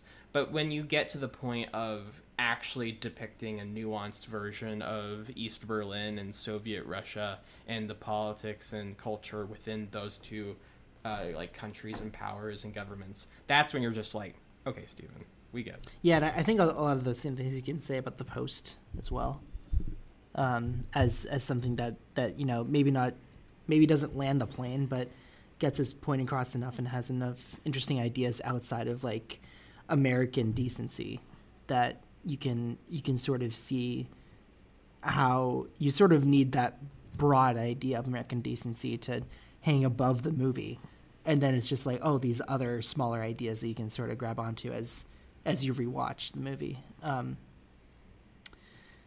Yeah, I agree with all that. This is strangely our first time covering Tom Hanks. Isn't that crazy? Isn't that weird? I guess it took us over his 2010s. 200 episodes. Not great. He had it's not his finest decade. It took him till the last year to get an Oscar nomination, but... Well, they've been very rude to him for a very long time at the Oscars. Yes. No, I just find it funny. Yeah, that's all. But Yeah, I mean, what do we think? Tom Hanks in the 2010s. Is this a highlight? Is this? I feel like he should have. It's interesting he missed out. I feel like this is a Bob De Niro in The Irishman type performance. We haven't yet. Isn't that interesting? No. Wow. It's, haven't done Sully. That's a big one. So I mean, his 20. You're right. No Toy Stories. Right. No Captain Phillips. His 2010s start with Toy Story 3, which like. No, You Won't Be My Neighbor. Toy Story 3 is a fine movie. I don't like that. That's not really the Woody movie, I guess. Like I don't know. That's he's good in that movie, obviously. Toy Story 4 is. Right. Toy Story 4 is like the Woody movie. Yeah. That's the Woody movie. Well, and then like 2011 is a rough year because we got Larry Crown, his directorial effort. Hell yeah. Which I've never seen. Extremely loud and incredible. You should do a Larry Crown episode for sure. We should. Well, find someone to pick it because that doesn't serve any real theme. So you're right. His other 2011 movie is Extremely Loud and Incredibly Close, which also have not seen. Probably won't be seeing that one anytime soon. Never heard a good word about that movie. And then you have Cloud Atlas, and then 2013 is Captain Phillips and Saving Mr. Banks, which are the two immediate before this one. We recently talked about Captain Phillips a bit on our podcast. I love that movie. That's a movie that like weirdly emotionally unlocks me and makes me sob in a huge way. And I think his performance is tremendous in it. I know Emilio's colder on it. And then Saving Mr. Banks is just very funny movie to exist, in which he plays Walt Disney, which is like that's a bold thing to do to like play Walt Disney in the movie about making Mary Poppins. Well, the funny thing about Saving Mr. Banks, I don't think I've seen it. But that almost not that surprising. Many people haven't. I feel like it rings to me as the same on the surface that You Be My Neighbor does. Let's all calm down. It's now. A Beautiful Day in the Neighborhood is the name. No, okay. Oh, I'm sorry. Yes, Be My Neighbor is the doc, which is yes. Well, yes. Yes. Yeah. Thank you.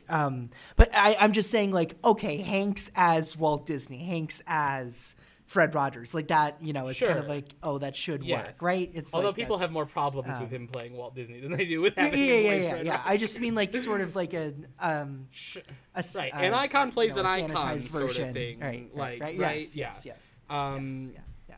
Right, and then Bridge of Spies. And one just hates Jewish people, so that's whatever. Oh, you know what I mean. He's also I should have.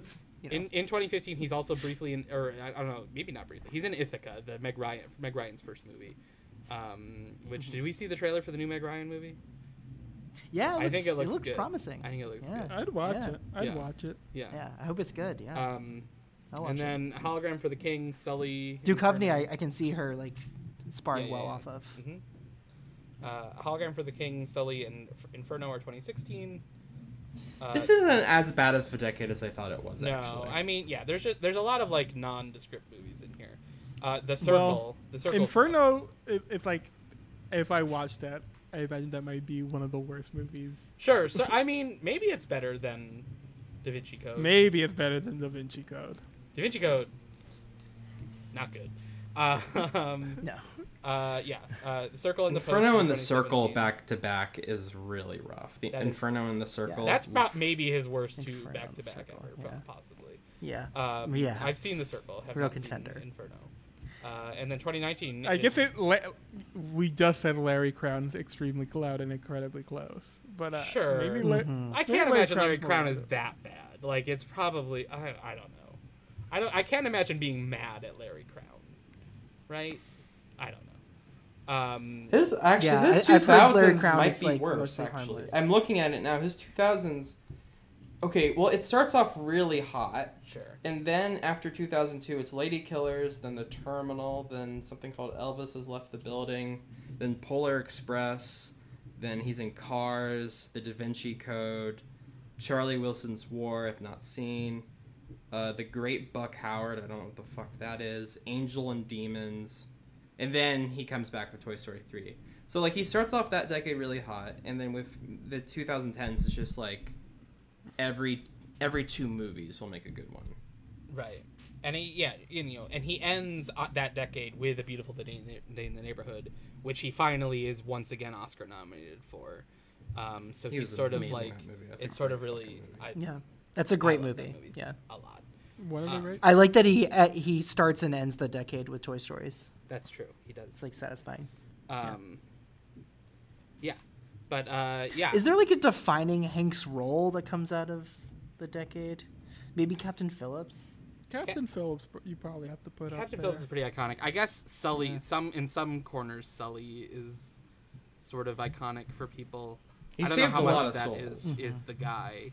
Is like the guy he's playing versus the. They should have done it in July. There. Yeah, Larry Crown, kind of iconic, but not in a good way necessarily.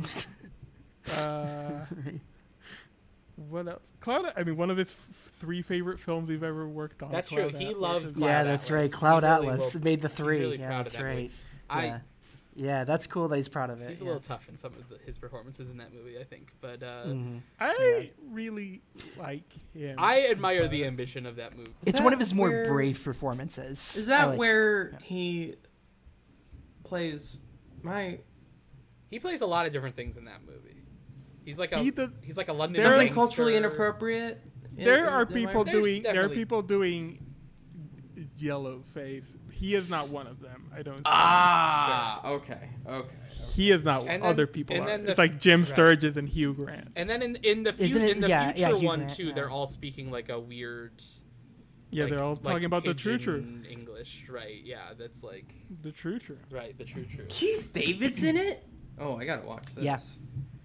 Oh, Cloud Atlas. It's a lot. It's a lot of. You set set aside a day and watch and process. That's Cloud why Atlas.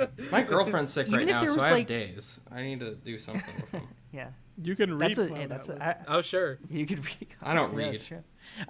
Well, the thing about it, it's like, even if I was asked to name like, is there cultural appropriation in Cloud Atlas, I'd be like, I think it's just a lot to be like, oh, I can't remember moments because it's just a lot. There's a lot going on in Cloud Atlas. Yeah. That's like a movie. That's like. It is more impressive as a swing than as a movie, but I do think there's a lot of good stuff about it as a movie. I would like to cover it. But I think an iconic role is probably Captain Phillips, and then you do Beautiful Day in the Neighborhood. But it's like A Beautiful Day in the Neighborhood is just tough because it's like, can you be iconic playing an icon? Yeah, yeah. Well, would you say that Daniel Day playing Abraham is iconic? Not the son of Abraham, but Abraham Lincoln. Now. It is to a certain. It is to a certain extent, but it's never going to be Daniel Plague. Right. It's not. Yeah. Yeah. That's his. Maybe if it was. That's his follow up to. Yeah. Maybe if it was like farther away from Daniel. Or no, 9's the follow up. Never mind. Yeah, it is 9. Do not get me started on 9. A lot of we're circling around a lot of movies. The theater. A lot of movies not to get Andy started on in this episode. Well, and also like I don't know, A Beautiful Neighborhood. Like, you should do an episode on it. Obviously, like that's like But like the way that movie like deconstructs Fred Rogers and uses him as like uses him in unexpected ways. I think like it is not like. Here is a movie about Fred Rogers being a great guy, decent guy, and it's much more than that. And like him not being the main character Very is like clever extremely movie. important to how well that movie works. I love Matthew Rhys. Oh, I love him so much. Yeah. Hey, check out the post too for more Matthew. That's true. Check out The Americans. Great television show. Sure. Yeah. I don't know. Yeah. 20. Yeah. Well, and also like I'm curious where he's going from here. Obviously, we all have Otto fever. We all love the man called Otto. We've all met the man called Otto. Yes, we've met him. But I do think that's a good point by Clay, where it's like, for as much as like the 2010s are talked about as like a weird period where he doesn't get nominated for Oscars, the late aughts are the like, what are you doing? Like, what are you doing? Polar Express. And I do think that does sort of speak to it to a certain extent of just like, that run just probably kills him as the idea of just like a current vital movie star, as to even when in the 2010s he's doing good work, people are like, oh, but he's just like a grandpa now. Like if he had kept a more consistent run throughout, I can see him just getting like a bunch more Oscar nominations and people just being like, speaking of Tom Hanks, almost in the same way you'd speak about Tom Cruise, where it's like, even if there are like peaks and valleys, you think of Tom Cruise as a person who's been a vital movie star for 40 years. Whereas with Tom Hanks, you're like, at some point he graduated to grandpa. And yeah. I think Toy Story 3 is when he becomes America's grandpa. Too like that. Maybe, that's when he starts. But to it's like that. That's like a bit in Simpsons movie, which is like a couple years before that. You know. Oh, is it? Okay. Yeah, Simpsons. Right, Simpsons movie. He cameos as himself, and his big joke is like America doesn't have any credibility, so it's borrowing mine. When he is like in a PSA or whatever. Pretty funny joke. Yeah. Yeah. It is interesting that like in Polar Express to Toy Story 3, he's just not working as frequently. Mm-hmm. Yeah. As he does in the 20s. Right. I mean, right. Which I but well, yeah. And there's more of a record to be like more consistent. Right. It seems like he really took Charlie Wilson's War not landing toughly. Like it seems like that was like he really like regrouped after that, because it's all like cameos and stuff until Angels and Demons.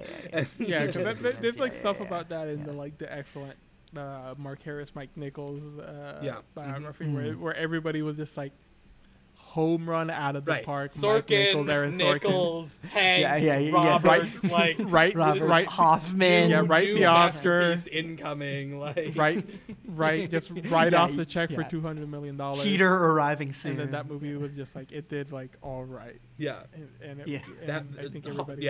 Hoffman's really great in that one scene. Like that's like you know. That's kind of the consensus. Yeah, I was lucky in that.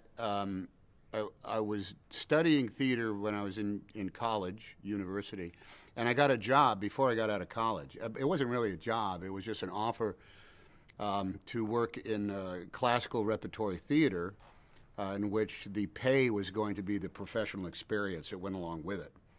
And there was a group of us. We all went, and we knew we would be gone for 4 or 5 months. We knew we would have something to do with either 5 or 6 productions that were in repertory, and just the activity was enough to warrant going. I had no preconceived notions of anything. I had saved up enough money to barely survive, and something would happen.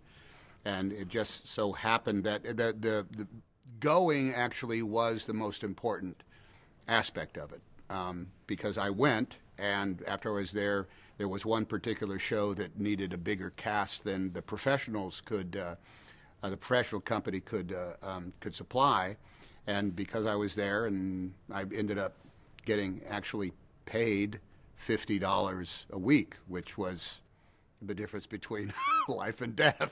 So I always felt as though there was something on the horizon that would come down the pike that would get me through the next few months. But as far as bona fide break goes, the only thing you can go on is your faith and your instinct, and that window of cushion that you would be able to give yourself of enough money literally to pay your rent. I was married and I had a kid at the time, and just always needed to have. I said, well, I got $800 in the bank. I think I'm good for about another 3 months.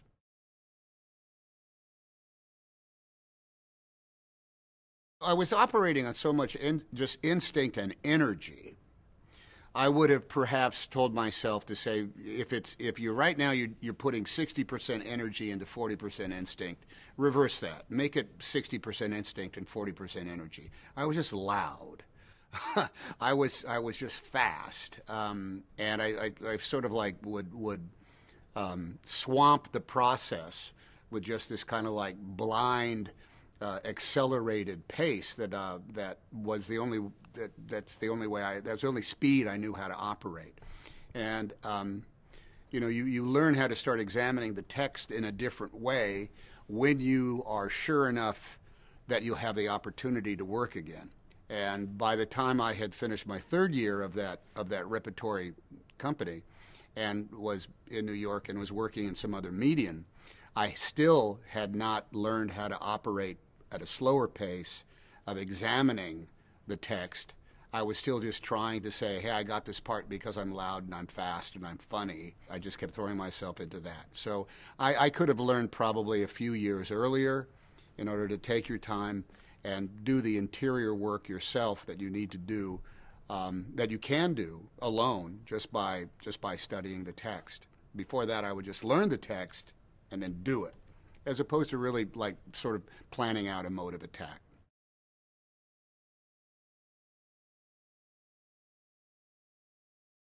Directors are made, they're born that way.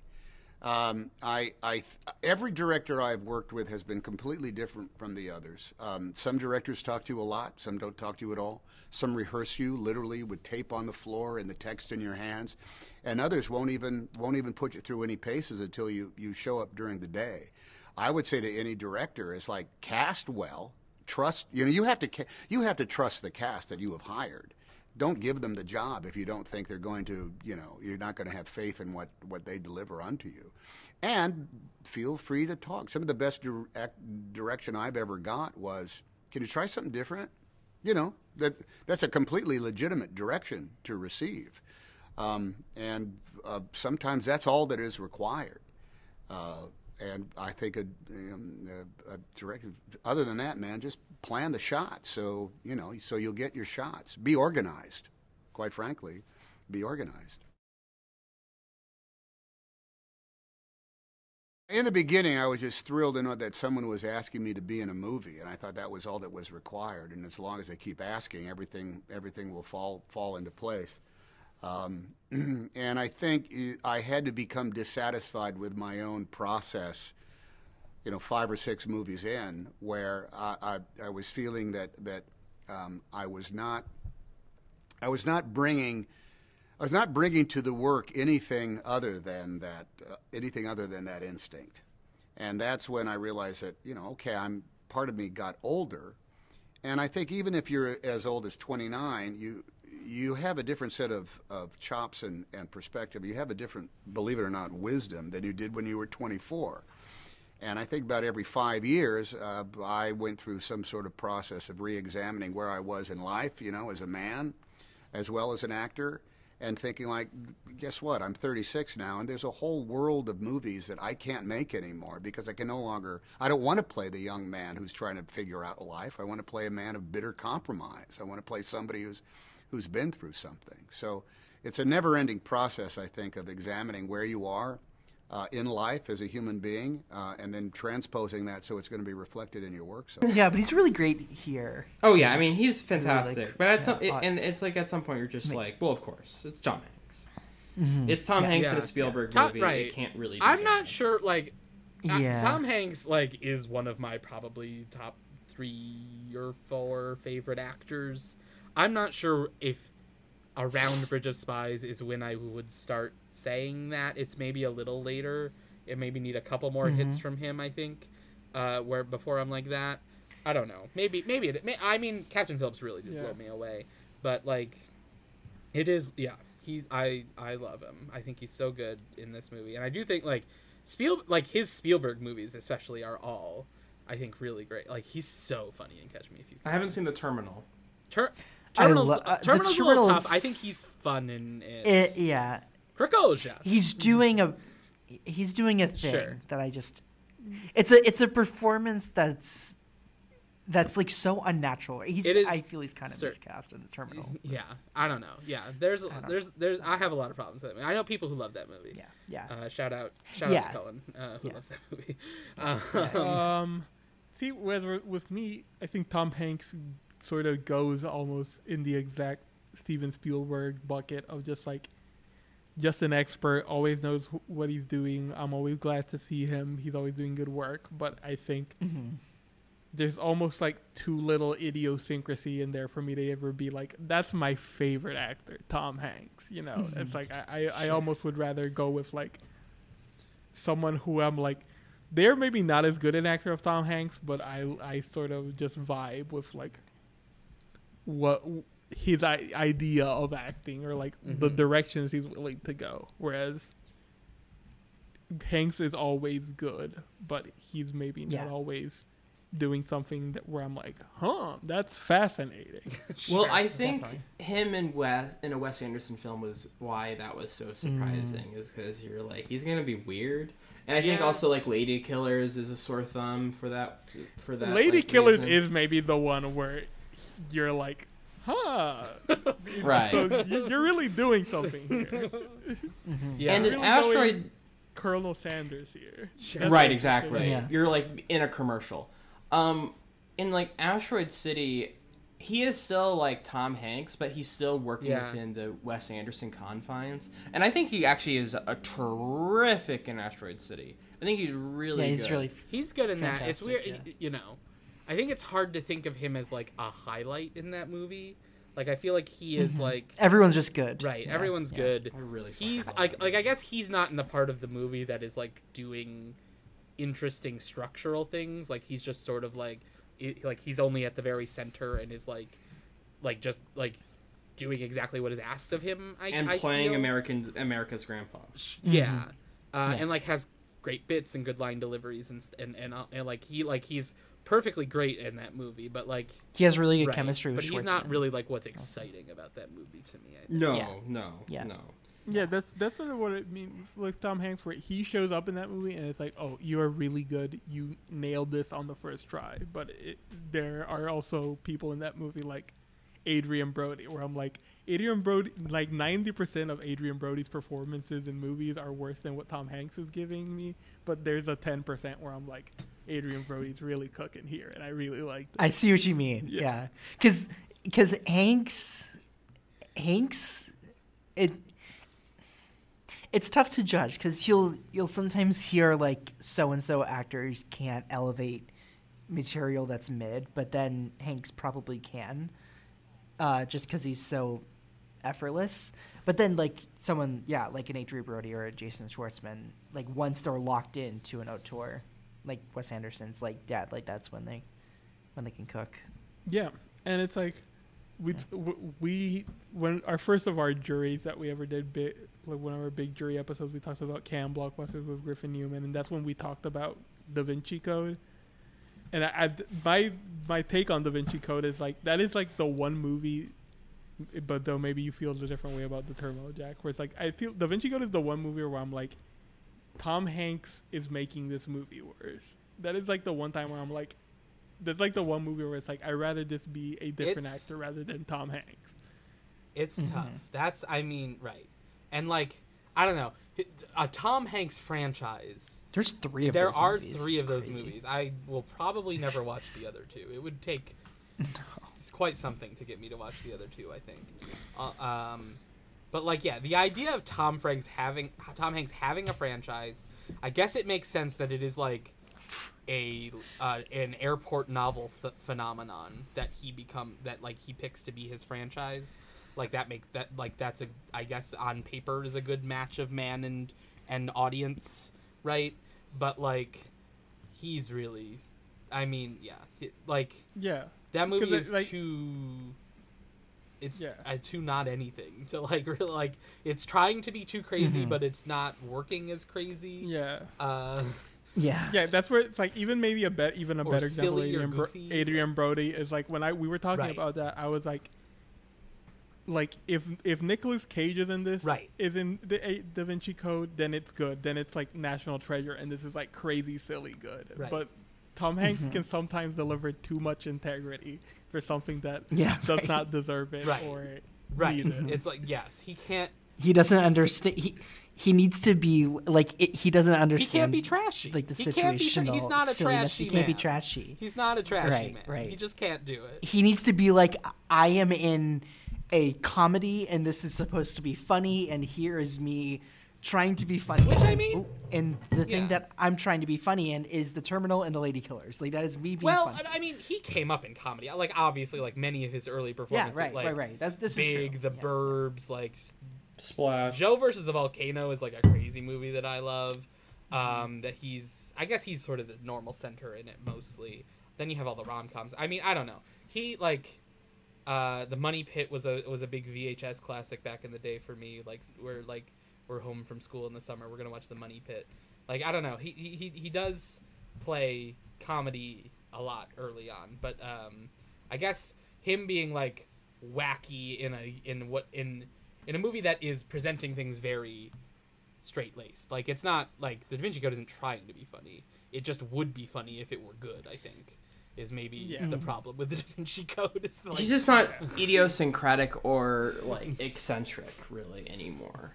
And that's not necessarily a bad thing. It's just the way he's gone. But it does. I understand the idea of just like it makes you almost less interested in like his career.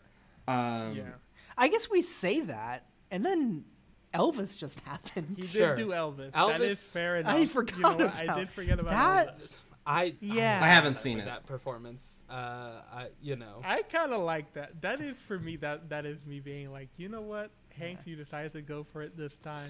I gotta give you right. I think he's basically fulfilling what that movie is asking him to do. Yes.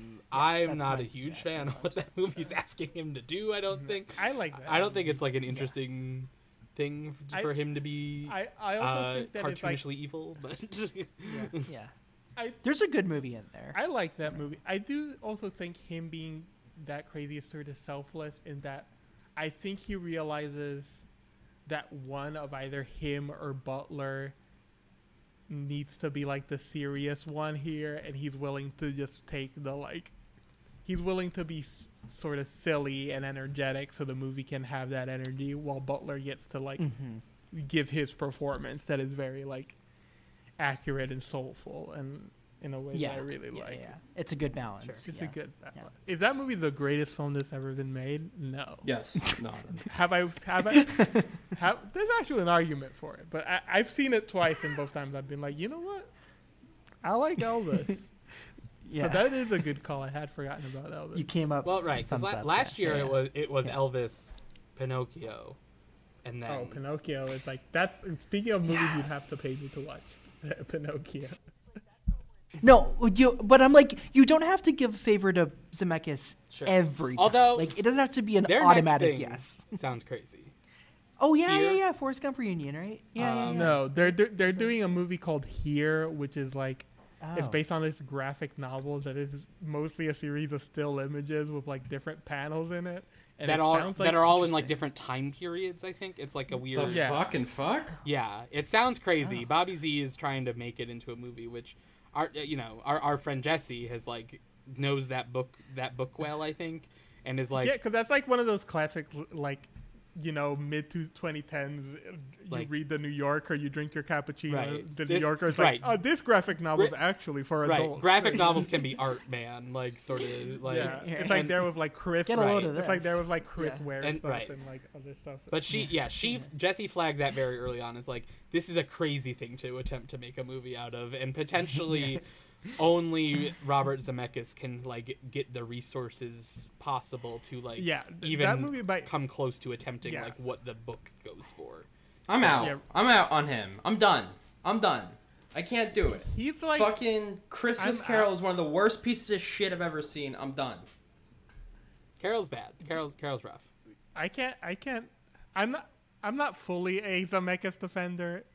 I acknowledge that he has made several bad films.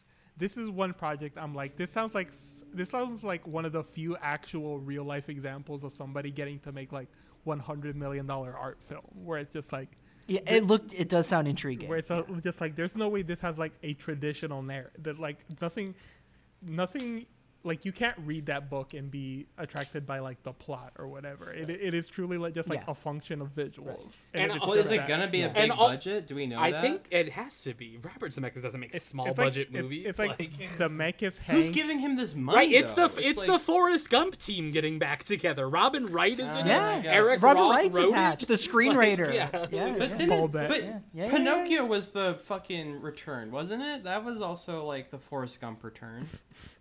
I don't think it was. I don't know. That was a Disney remake. That's all that was. That was a Disney live action remake. This one's gonna... I guess. I don't know.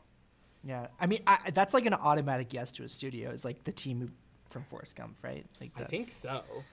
Yeah, but didn't Pinocchio bomb tremendously? It was a Disney Plus original. Who gives a shit? It was a Disney Plus original. Well, I mean, that costs a lot of money. I don't know, man. Yeah.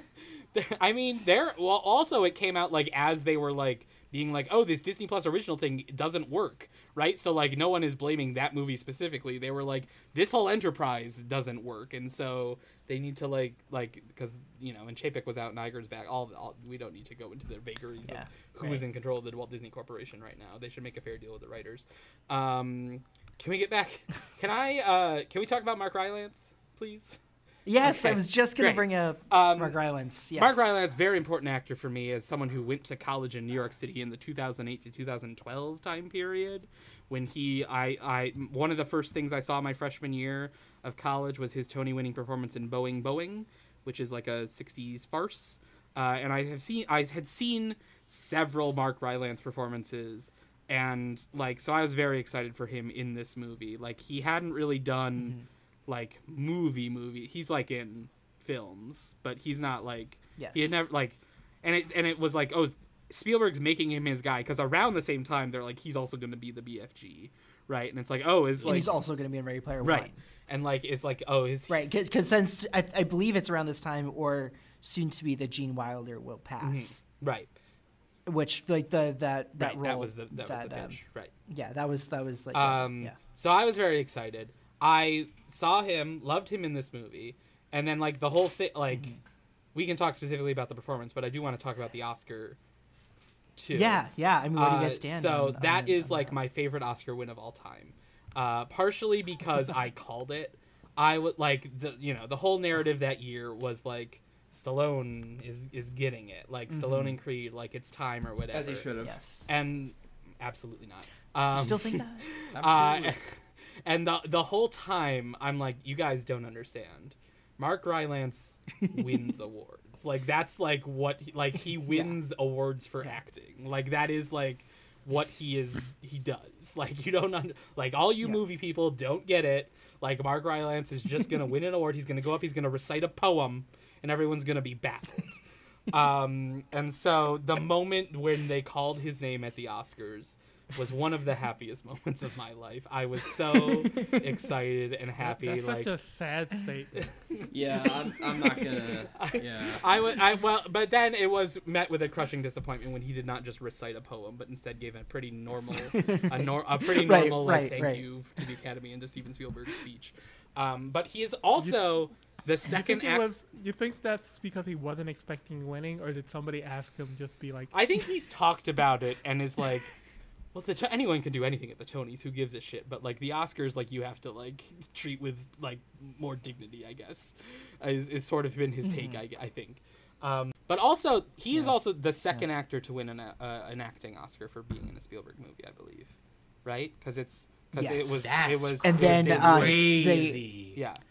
And then like obviously DeBose, West Side Story, DeBose. So there's three now. That's fucking nuts. Yeah.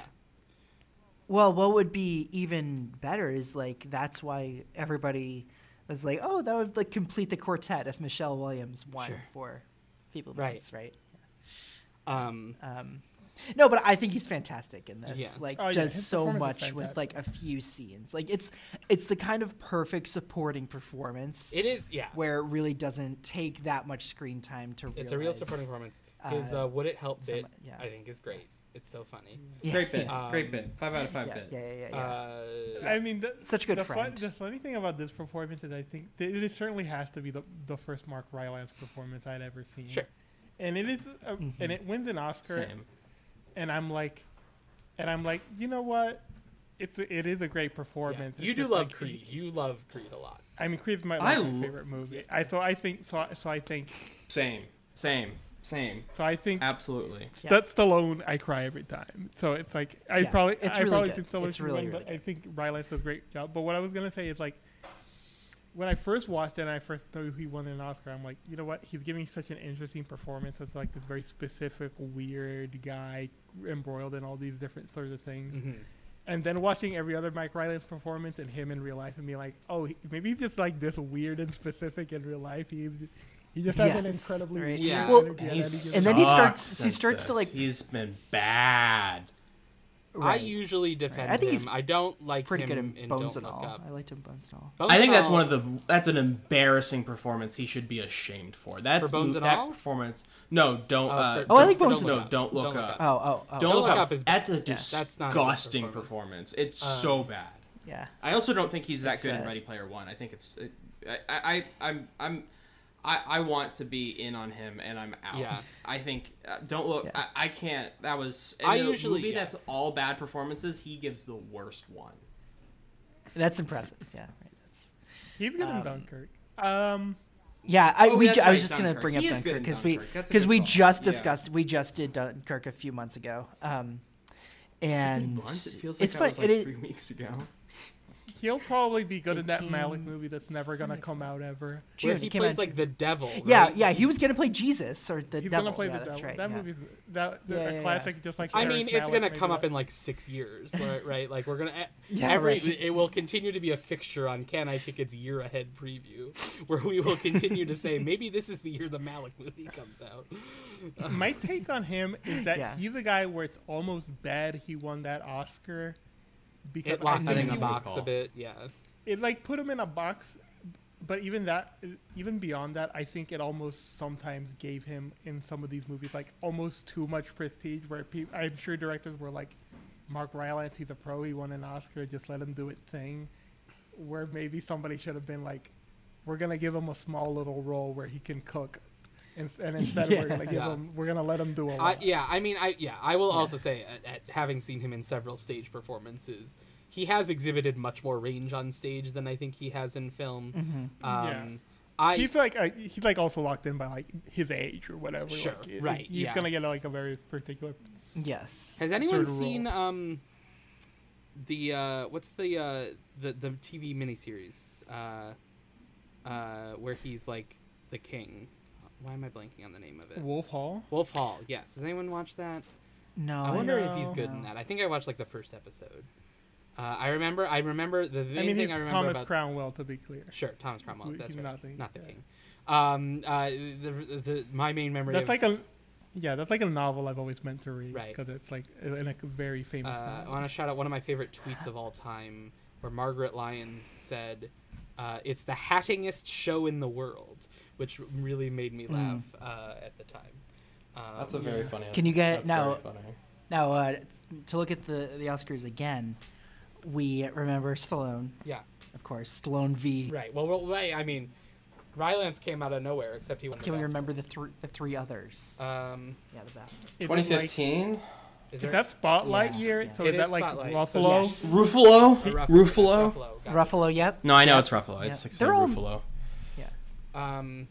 Keane doesn't get nominated. None of these are like super hard. But is that the Revenant year also? So yeah. Is that like Tom Hardy? Hardy's in. In. Which is kind of like, oh, really? They liked it, but they really liked that movie. I don't remember. Does Tom Hardy have other Oscar nominations? That would be very funny if he did it. For what? I think that's his only nomination. nomination. He's been nominated for. Yeah, that's right. Nothing comes to mind for. I'm a sucker for Hardy, so I can't say what performance of his is bad or not. I just like him. But then there's one more. This is like kind of a it's not like a super dark horse. Sure. But, what else is 2015? It's not Argo. This movie won a major Oscar. I'll say. Like screenplay. Or this. Or like I'm gonna guess. There's a female. What's the movie with like? Is this a Carol year? I think not. It is the Carol. There's no guys. It's not Jake Lacey getting nominated. It's not a Kyle Chandler stealth nomination. Kyle Chandler should be nominated for an Oscar at some point. I would love him. He's been putting in the work. Best Supporting Harge in Carol. Right. Outstanding achievement in playing a character named Harge. I'm just trying to think of the other movies of this year because that's like I pulled. Is it When was when was fucking Manchester by the Sea? No, this would be the next year. It's Big Short, isn't it? It's who got it's the Big Bale, Short. right? Bale got nominated because they couldn't stop Bale. nominating. It's Bale in the Big Short. For McKay movies. Yeah. Oh, the Academy really loves Christian Bale. Yeah. They love the Welsh. That's it. Yes. They love the Welsh. They love their Welsh people. Which Big Short is not one of Christian Bale's most remembered performances, I would say. Like, no, I think I'm like low key a Christian Bale defender. I like Christian Bale. Oh, I like Christian Bale too. I think he's actually a good I think dad. I even like him in The Big Short fine. Like I think I think that's like a pretty good. I wouldn't nominate him, but that's like a pretty good performance. It's just forgettable, I think, in a way. Like that's like that's like an 8 out of 10 performance and a 6 out of 10 movie. Yeah, I think that's a great point. That That's a great way to put it. It has a lot of actors who I'm like, I'm pretty sure they're in it, but I can't remember exactly. Like that's the kind of movie that is, where it's like, Steve Carell I know for sure. Gosling, I think. Jeremy Strong. Gosling, right? yeah. Gosling. Wait, what was Jeremy Strong? For a minute, okay, never mind. I thought you meant Mark Strong, and I'm like, who was Mark Strong in that movie? Mark Strong could be in it. Who knows? Yeah, you're right. That's another. As a foreign British investor. Here's Mark Strong and taking a hot shower or whatever. Yeah, Bridge of Spies' favorite Billy Magnuson is in it. Oh, yes, is so good. Yes. Magnuson is phenomenal in this. He shows up. Of course, like you have the family dinner. It's true. He's not in it that much, but when he shows up to dinner and is like, "Oh, we're he leaves an impression," and like everyone is yes. like, that's I don't think anyone's ever smiled that much. Like his smile is like, yeah, it's so good. That's how the good Spielberg storytelling of just being like him saying he has a date, then the date not happening, right? And then and there's that one exchange of and then the look they share. Right. I was watching the What the Flick review of this today, and it was like someone complained about that part where it's like, oh, why include that if you're just going to drop it? But it's like the movie is like for the better if you're just going to include those tiny atmosphere. I know, right? It's like it wants to draw. It wants to draw three-dimensional characters. I don't want to see Billy talking Magnuson going on a date with Houston later in the movie. Who cares about that? But like, it's funny. Well, I think I kind of do. Maybe not in Bridge of Spies. Sure, you told me that was a movie. They can cancel the Disney Plus Billy Magnuson Aladdin spinoff and just replace it with a Billy Magnuson Bridge of Spies spinoff. I can't imagine that's actually going to happen. It's not going to happen. No, it's not happening. There's just no way. No. The balls to like admit that though wasn't that crazy. Just like, no, we're doing it, and like, you are. I think we have maybe Disney Plus. I think Disney Plus goes under before they admit they're not making it. That's funny.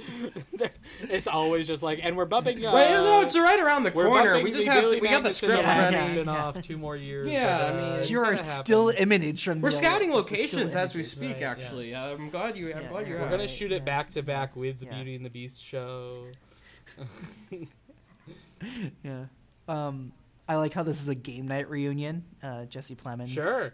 Plemons also great in The Post. He shows up in The Post too. Yep. Yes, Plemons is good in The Post. Yeah. Plemons is another person I forgot how little he is in this movie, or like I guess this is right before. I forgot he was in this movie. This is like right before Plemons has somehow ascended to the level of like A-tier A-list act, just like headlines movies.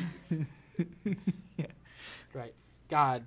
Him in the Killers of the Flower Moon trailer. S-tier. Where it's like they're saving him as the big like, oh fuck, like they're saving him for like the Spider-Man in the Captain America Civil War spot. Honestly. Where it's like, oh fuck, he's in this too. Like, oh my god, like the door opens and it's Jesse Plemons is kind of like a big deal. I'm so happy. I mean, Jesse Plemons giving. Even when he's giving like very small performance, he's just like such a killer. I always think about him in The Master, where he's in like a scene and a half of The Master, and he just like it's just like a real like, who is this guy? Yeah, and that was like in the Breaking Bad era too, where it's like he could even like go head to head with Joaquin. And Todd is Todd his name in Breaking Bad? Yeah. Okay. Todd, the nephew of the white supremacist. He's Landry in Friday Night Lights. Yes. Landry's his name. Yeah. Yes. He kills a person. Spoilers for the second. Don't you love it that someone who's played characters named Todd and Landry is now headlining a Scorsese? Well, yeah.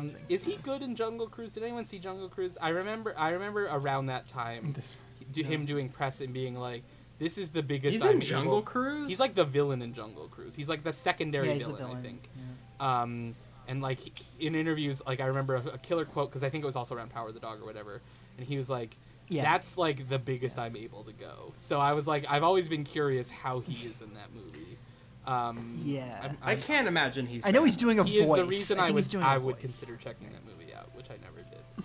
Yeah, certainly. I like Even Colette it's Sarah, Colette and Sarah I still don't want to see too. that shit. Yeah. Would Colette Sarah get you to watch Black Adam? Have you seen Black Adam? No, I mean, well, obviously it hasn't because it hasn't yet. But I mean, I also like Dr. Fate and Hawkman, and it's just like, why haven't I seen that? I just don't really want to. No. But no, I mean, what was I going to say? Yeah, no, Magnuson's great. Plemons, I had no idea. I love his one. Like he has like 2 or 3 lines, but I love the lines this kind of contrast. This is kind of like Steven Spielberg kind of comedy where it's the Russians he's giving this dude all these commands of who are you? Take your hat off, and it sounds very menacing and very like dramatic. And then kind of Powers walks up and he's like, "Hey, Powers." Yeah, it's really good. I didn't recognize the guy who plays Powers. Has he done anything? Yep, that's Powers. I don't know. White supporting actor number 5. I don't know. Like he's like another white dude that looks just like another other white dude. It's Austin Stowell. And everyone's favorite actor. He rings to me as someone who's like Spielberg has him as like you have the look. Right. You have a great jawline. Let's use that. Let's keep it pushing. He loves that kind of guy, especially recently. I feel like. Yeah. Right. Especially in this when you're like, okay, I need some 50s era. 50 ass actors. I need people to really represent that time. Let's get the dude with the squarest jawline I've ever goddamn seen. Extremely angular. There is a few like Austin Stowell types in West Side Story. I guess he's in the White Lotus, but I don't remember. I don't remember him either. Yeah. The guy who plays the backstage flirt in Behind the Candelabra. Sure. The guy who plays the other guy at the East German embassy, like the young guy, the young ambitious guy or whatever, who he like. Yeah. He really, his face looks crazy. He rang Mike Feist bells for me for sure. I was like, that guy looks like Mike Feist. Yes. Yes. He ranked to me as a Coen Brothers character actor because Coen Brothers are like the best at casting ever. He looks like an alien. And he looks like an alien. We can all say it. We can all just agree. He looks weird.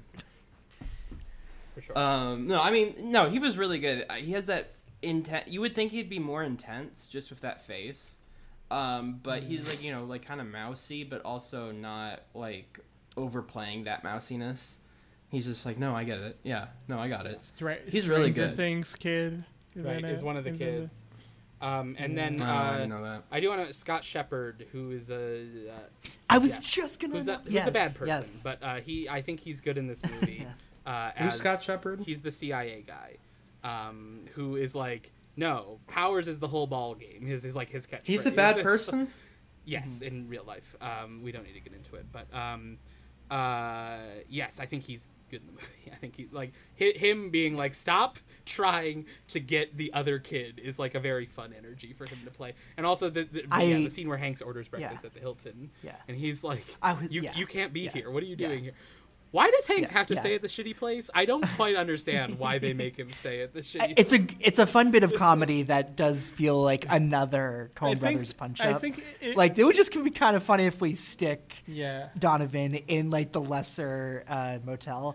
And I really like how he sells that moment in the Hilton when it's like, great, you got him. The Hilton looks so nice. That's just like that's a great bit of production design. And both those breakfasts sound great. I would eat both those breakfasts. I mean, it's a really realistic. As a person who's been there, it's a really realistic depiction of just like you're just stuck in a place with getting very little sleep because a lot of stuff is happening, and at the end of it, you're just like, I just want to eat like a very good meal and just like drink something and just get some sleep. That's just all I want. And then the dialogue bit that I love is where he's like, oh, you don't need to do that. In fact, you shouldn't do that. In fact, you can't do that. Like the escalation of that is like is really good. It's really good. It's such a Coen Brothers dialogue. Amy Ryan's really good, albeit a thankless role. Yeah, it's just very wifey, but she's she's a classic pro. She's Yeah. just like a classic. An Academy Award nominee who just knows the what to marmalade do. bit is good. I think I like the marmalade bit a lot. Yeah, She's yeah, like, that's you got good. this Yeah, from the yeah. corner This store. is from around the corner. It's like, well, yeah. There were other things going on. It's a great bit of comedy. And then it's it just is the like, perfect, she has rat basically tat. the last moment, right, where she or I guess the last moment's on the train, but like she has that other, that other, in one of the many Spielberg endings in this movie, where she like looks at him asleep on the bed and is like, wow, like I'm married to like a real American hero or whatever, like, which is like a tough thing to ask an actress to do. But I think she carries it off with dignity. I will say I have a similar thing to what Clay said about Rosie O'Donnell and Roseanne Barr, but it's Jean Smart, Amy Smart, and Amy Ryan. Sure. It's three people I get confused in my mind all the time. Jean Smart would be great in this, I think. She'd be I mean, I'll admit that I while can totally watching see this, it. I was like, oh, what's this actress name? I forgot. And it's like, I want to say Jean Smart, but it's not Jean Smart. And then I was like, oh, it's Amy Smart. And then right now I'm like, no, it's Amy Ryan. It's Amy. I wonder because I'm thinking Jean Smart would be like really good in a Spielberg movie. I think she would. I mean, she's great. She's like in general, she's amazing. Yeah. With Hacks, I think we're on a Jean Smart resurgence upswing. I think. And Watchmen, that was right before that too. Right, like she was fabulous in Babylon. Sure. She was good in Babylon. They cut a lot of her stuff out of Babylon, I think. Babylon, yeah. I guess like from a prestige and like raising their profile, not helping anyone, I don't think. But no, no, that was made for about 17 people. Yeah, but I certainly like we'll take Babylon. what we get. I guess this is an interesting place for this conversation to go, and I don't know how close we are to wrapping up. Andy, how do you feel about Spielberg Bullet? Where are you on that? That's because that does feel like the next thing he's making. That's the logical next step, I think. It is like the least exciting direction he could go in to me right now, but also like he's given. Well, what else would you want him to make? I mean, I want him to keep making like domestic dramas that are about talking or whatever. Like I want, like, I don't know, like this is the thing, is like he's made so many for me in his last little run that I'm like, you can have one for you, Steven. Like, go ahead and make like the action. That's such a funny way to movie. put that. Like it's fine, but like it's not one where I'm like, oh well, there's my favorite movie of the year all sewn up. Like I'm not like that's not my expectation for like it. I thought that about Fablemans. Like that will be it. Like this is kind of, and it ended up being my number one because it's just it's so in the I can see so clearly what it was gonna look like. But then with Bullet, for me, Bullet after Fablemans makes sense to me of just like after you basically. I don't want to do I don't want to do an important one. Yeah, I'm just gonna make something fun. I'm just gonna make something that's like cool and fun. Yeah. When was his? It's what I always wanted to do. When was his like last like blockbuster hit? Obviously, Ready Player One did well, and I bet BFG did okay or whatever the fuck. But like, let's be honest. Like, when was? I mean, Crystal Skull was big. But like, but when was his like home run blockbuster where box office, critics, pop culture? Tintin did okay, I think, but also was weird because they released it a week apart from Warhorse. I mean, the thing is, where it's like, if you're looking at the last moment where people were like, Steven Spielberg is the most important filmmaker in America, the populist hero, whatever. It's like Saving Private Ryan, right? Of just like that movie made an insane amount of money and won all those Oscars, and it was just like a huge hit. Right. I mean, Minority Report. Well, it's funny because in our Lincoln episode, I talk about how like Gen Z doesn't really have a Spielberg, which is a weird thing to think about, but it's more like, there isn't really a generational defining movie, which is like I kind of gravitated to like as like the generation before me. Like I guess movies. Nolan doesn't count, or what? Like he's too millennial. I think what he's saying is like nobody, like there's no Spielberg movie that is for this generation. Oh sure. Yeah. None of them are.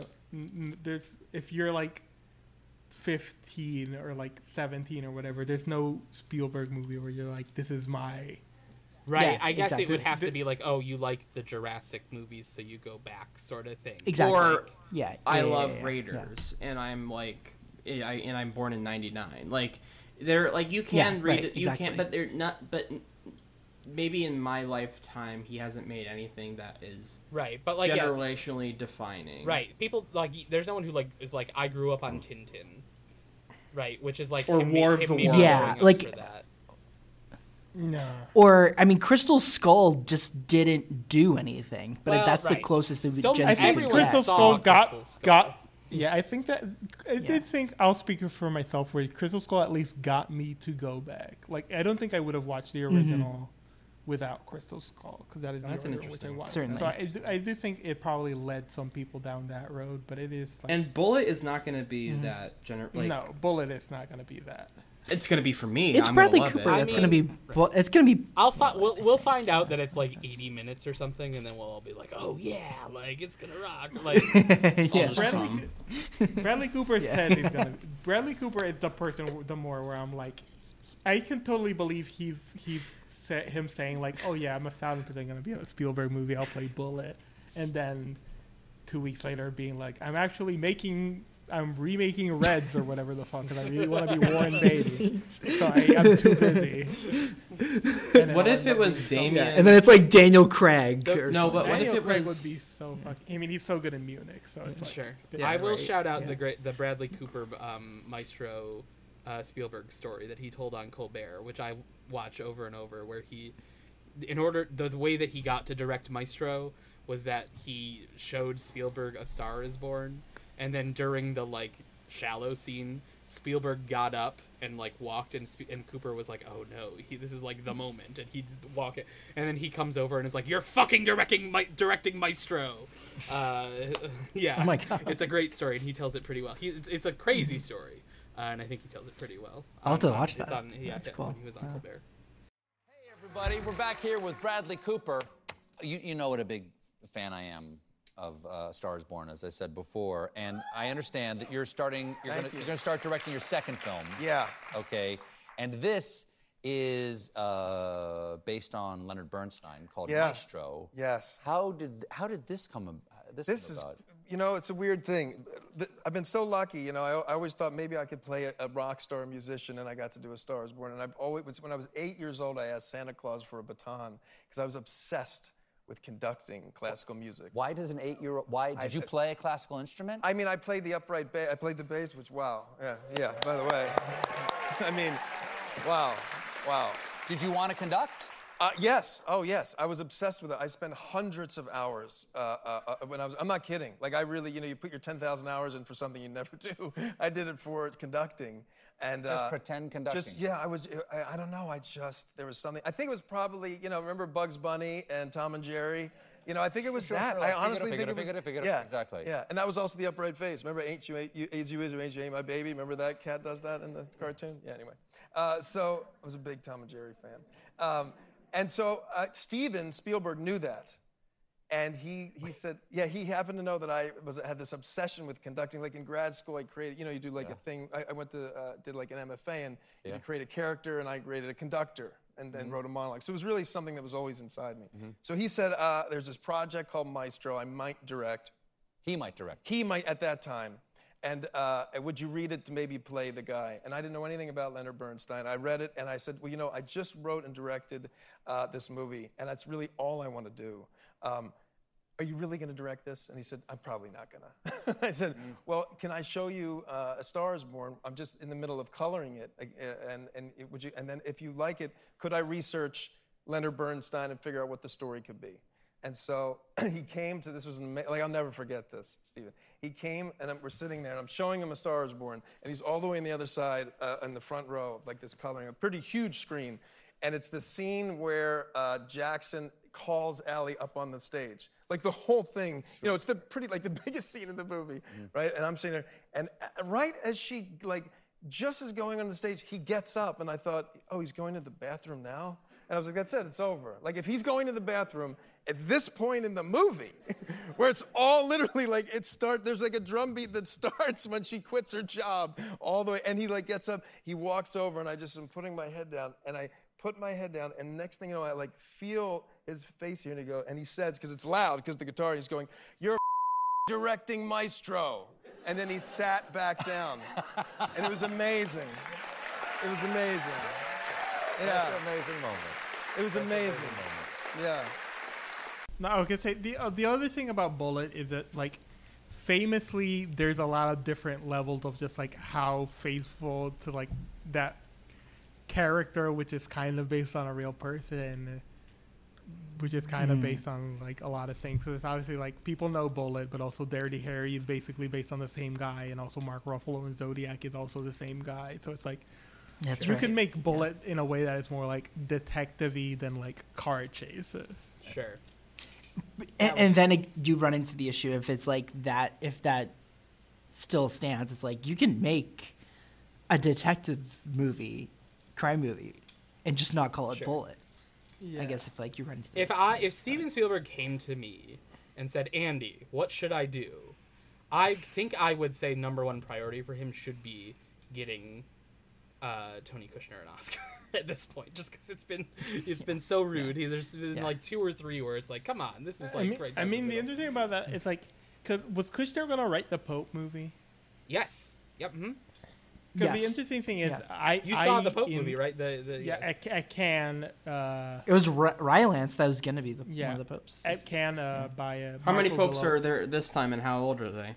It's just one pope and a young child, right? Yes. One pope and a young child. Marco, that was like a famous script that about this real life story that Spielberg was going to direct for a long time. And they couldn't he find was like, a kid.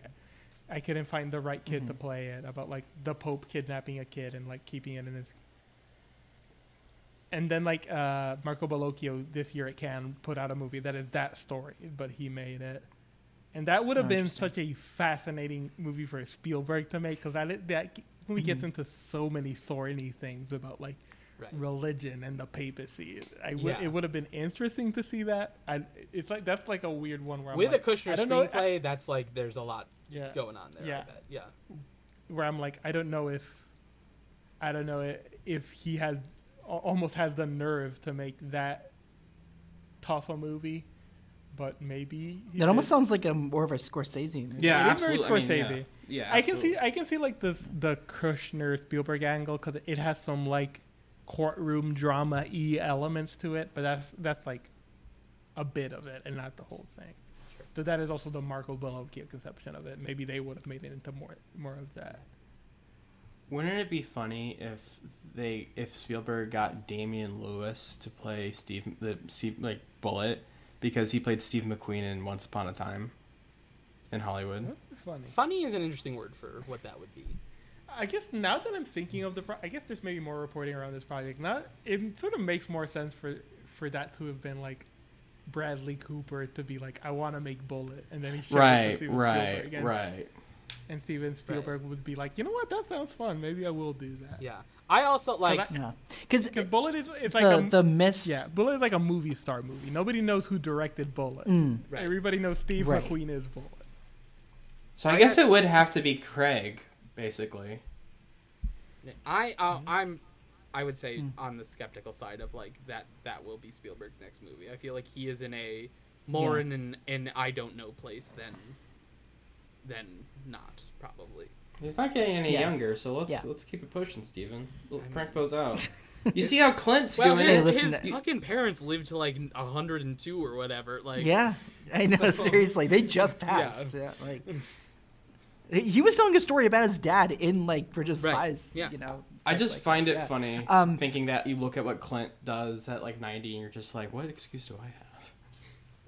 Yeah, seriously, and like Ridley as well. I mean, I'll respect Napoleon Clint Eastwood, he has some movies I really love. He has the directorial style of a 90-year-old man. Certainly. Right. He's not like playing zooms with the camera. No, not a lot of zooms in a Clint Eastwood movie. No, he's not doing like Gaspar Noé, like reverse 180 shots. Like he's a very August filmmaker, which is what people are like. Do we have thoughts on the score? Because I like it's I one understand of five, if people five label it as non-Williams sleepy. Scores, right? There's 5 non-Williams scores, I think. Ooh, who's it? Giacchino? What are the 5? No, it's Newman. No, it's Thomas Newman. Did you hear all that clarinet in there? It's Thomas Newman. Yeah. I will say Newman. I do have a good friend. Or it's oboe. It's more oboe than clarinet, I think. I did have a good friend who watched this movie, rewatched this movie recently, and was like, "This is a good movie. I fucking hate the score." So I can see how someone would hate it. It's sappy. I was watching the movie expecting to hate it, and I was like, "It's what the movie's doing." Like if the movie was less sappy, if the movie was sort of operating on a more terse degree, and that was the score, I think I would hate it. But it's like it's very schmaltzy, so it's like it's hard to say it's not fitting. Yeah. So it's this. It's Ready Player One. Who does Ready Player Silvestri. One? Giacchino. Oh damn it! He's never worked with Giacchino. I remember that Silvestri score. I guess I'll out myself as I think the one person on this call who kind of likes Ready. I like Ready Player One just fine. I think it's a perfectly fun time at the movies. It's exhausting. I caught a little bit of it on TV the other day. That Shining sequence rips, I think. I like the Shining sequence a lot. It's a big ask of a movie. I have to be convinced there's some people who love it. I don't know. I don't love it. I can certainly see a lot of its flaws, but there is enough very cool stuff in it that I'm like, I kind of liked it. Like that is for me. That's like the Spielberg magic of like. Does he have a handle on that material just like thematically? No. But I do think it is entertaining to watch. So what I also just think those characters suck. I think Ben Mendelsohn's the only interesting character. I mean that's like another place where it's like that. Ty Sheridan is that's his so power. Bad. That's his power. Where it's like that's a 6 out of 10 movie, but when you consider that's coming out of a 0 out of 10 book, certainly that book is. Right, yeah, that's true. That's a good point. Yeah. And then I think the other ones are Color Purple. Color Purple. The Quincy Jones score. Duel, and then I would have guessed Newton. West Side Story obviously is has no new musical material. Right. Oh yeah. Ever heard this guy Steven Sondheim? The Puerto Rican anthem is the new piece of music in that one. Right. But who conducted who did the rendition of it? Dudamel directed it or conducted it. I've never even seen the original. Talk about a film. Did you see the new one? Yeah, check it out. Good stuff. Yeah, you can check out the original. I'm like one of the few people who wasn't 1,000% sold on the Spielberg one. I think it's really good, but I sort of watched that entire movie being like, but the original though. I think both are. I think both are really so happy fabulous. We have both. But that's sort of my thing with Bullet, like Fabelmans and West Side Story, like they're like in top 10 Spielberg for me. Like I think they're really great, and whatever he does next, I just know he's really cooking right now. He's on a hot streak. Yeah, that's my. All I ask is, do not do a Ready Player One or BFG. That's my only ask. It is the point where it's like he needs to give up the ghost of E.T. He's like, you're not gonna make E.T. right, again. Right, absolutely. Make another Raiders if you have that in you. No more E.T. No more, and Jurassic Park maybe, but it just like in Bullet, it's just like I don't know. Do an action. Bullet, Bullet is like small scale action, which I think is like. Well, I know, but it's small scale, and it's like also lots of car chases.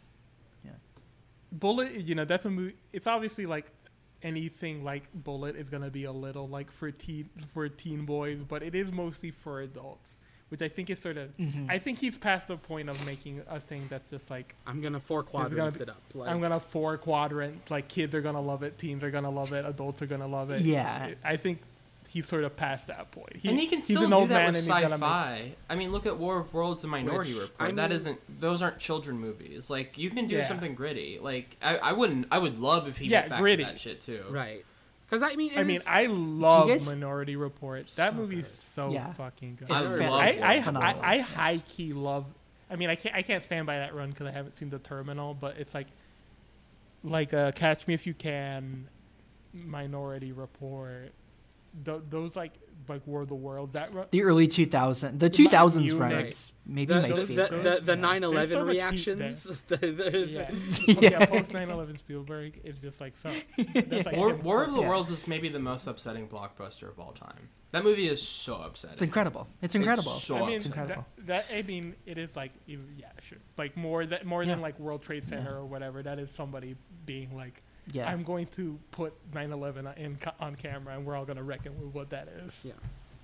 And I mean, it is interesting thinking like, oh, he's probably not going to do 4 quadrants, because like he clearly really does still care about how his movies are released and how they are received and all that sort of like, you know, he really gave it a shot with Fabelmans. I think like he was at TIFF.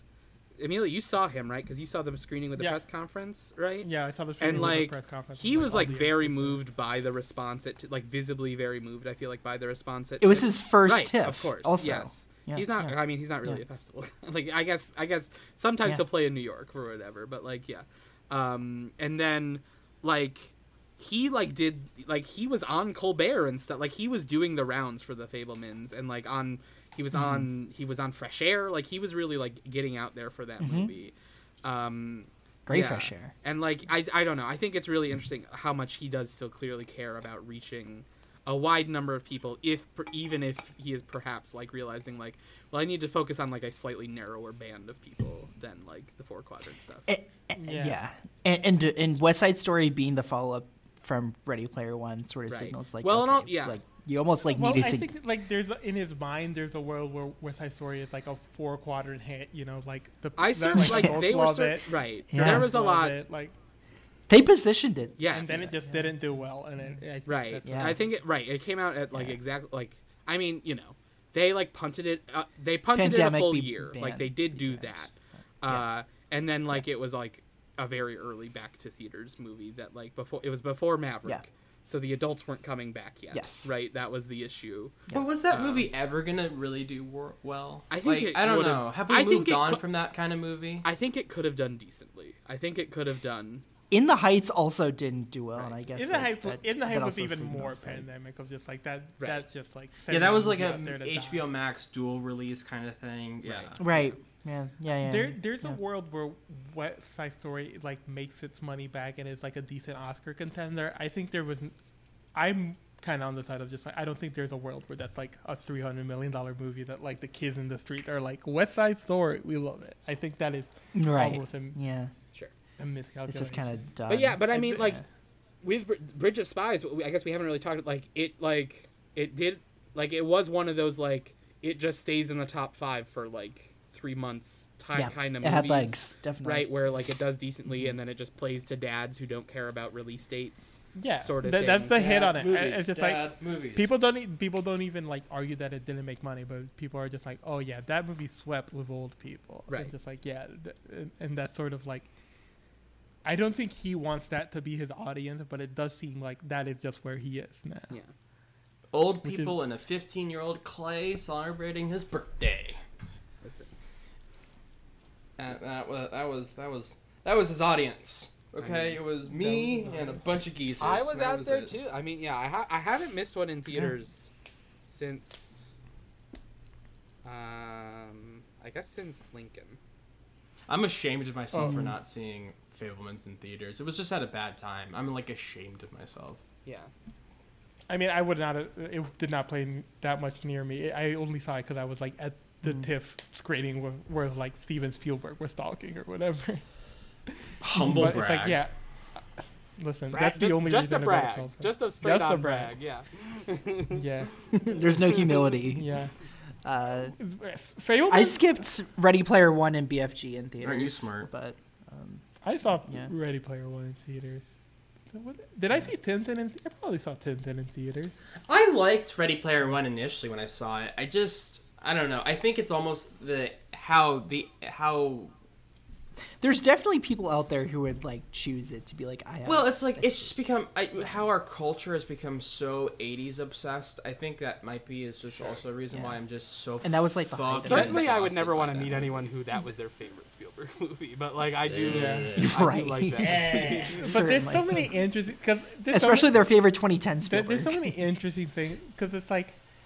The thing about Ready Player One is that it like almost has a take on that. It like almost has a take on like how being 80s obsessed is like poison, but then it just like doesn't do it really. I think Rylance does bring a lot of that to that performance, but you know. Yes. I think that's like one of those situations where like I think that is the sort of whenever I have problem with Spielberg with like my minor problems with West Side Story and Fabelmans and even Bridge of Spies and a movie like Ready Player One that I think that like early 2000s run didn't have is that I think right now he's in a mode where he's very good at making things entertaining, and like even Fabelmans is sort of about that, where he's like so obsessed with making things entertaining that he's like sometimes struggles to capture like interesting nuances about things, where it's like if you just like lock the camera down and we're willing to be like tougher about certain things, you would maybe get like more thematically interesting thing, but instead you want to do the thing that's like more entertaining and zippy,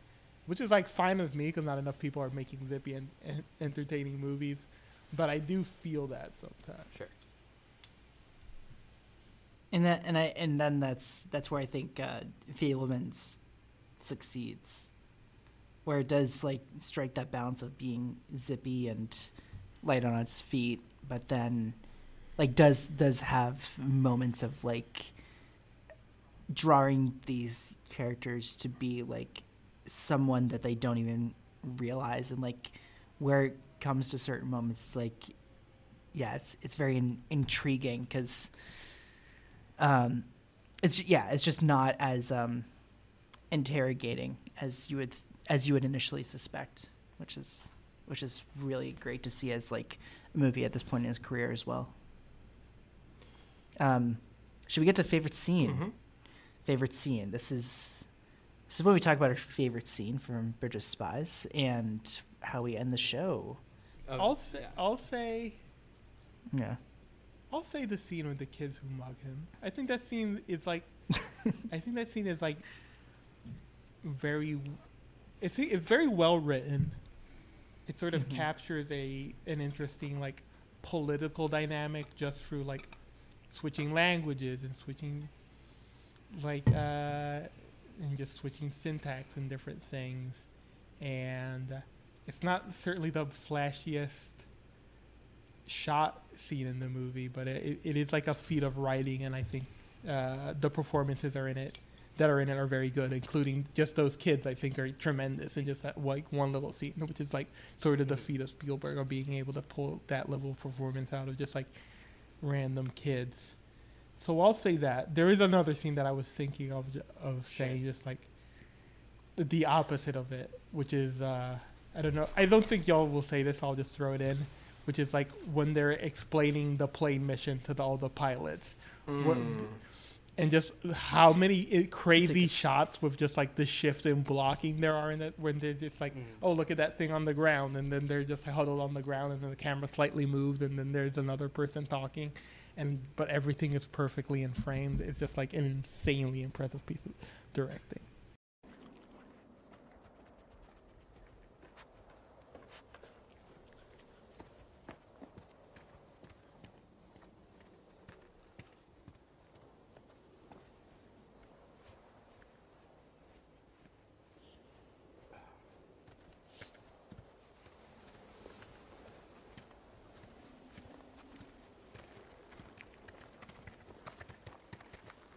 Hast du dich verlaufen?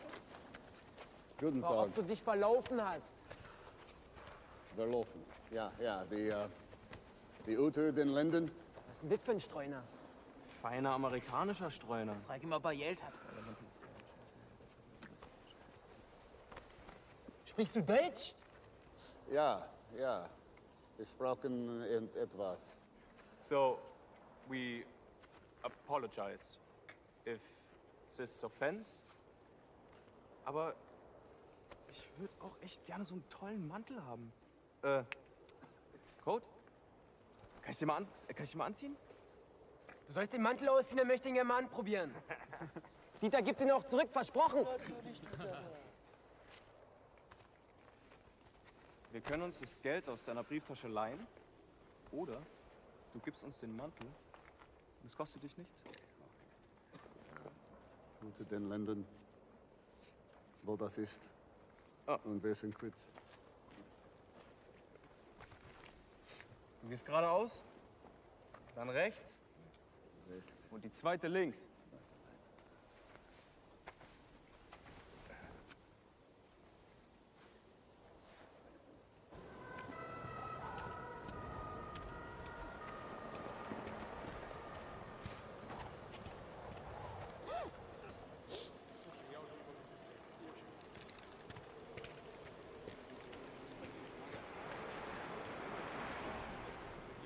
the scene before it, like with the Gary Powers, like the test.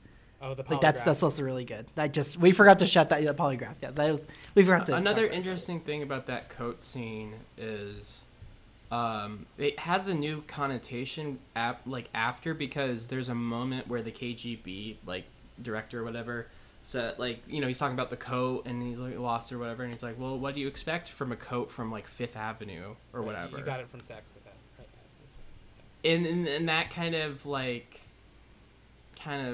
dick measuring contest, like, we're always watching you. Mm-hmm. We are all powerful. Mm-hmm. And also and then you think about, oh wait, were those teens like, were they really like, were they just regular teens who then just gave the coat to the Russians? The Russians know about that coat beforehand. Were they Russian agents? All those kind of different things. It adds a little bit. It adds that kind of paranoia and like, this place is really fucking weird kind of vibes. Yeah. Like East Germany is a trip. I think. Do you have one? I have a few that like jump to mind. I'm sort of tempted to say that like the big Rylance Deutsche Music scene that is like a classic like supporting actor clip where it like sort of slowly zooms absolutely. Mm-hmm. But I weirdly also want to say another like classic, like, oh, they'll play this in the Oscar montage scene, which is him arguing before the Supreme Court. Damn it! It's like, if you want to take it, I can come up with another one. No. I think that scene. No. Sure. You got it first. I think it's weirdly like really moving and meaningful and like well written and interesting, and like he's wearing like the weird outfit you have to wear when you argue before the Supreme Court and all that sort. Like there's like the weird suit that you're supposed to wear if you're arguing before the Supreme Court, that sort of thing. I don't know. I think it like obviously it is like being like, this is the thematic idea of this movie, sort of like obviousness, but I think Spielberg does that better than almost anyone else in the world, is able to shoot I'm going to state the moral or whatever scene with like flair and like great acting and just lots of interest. Mm-hmm.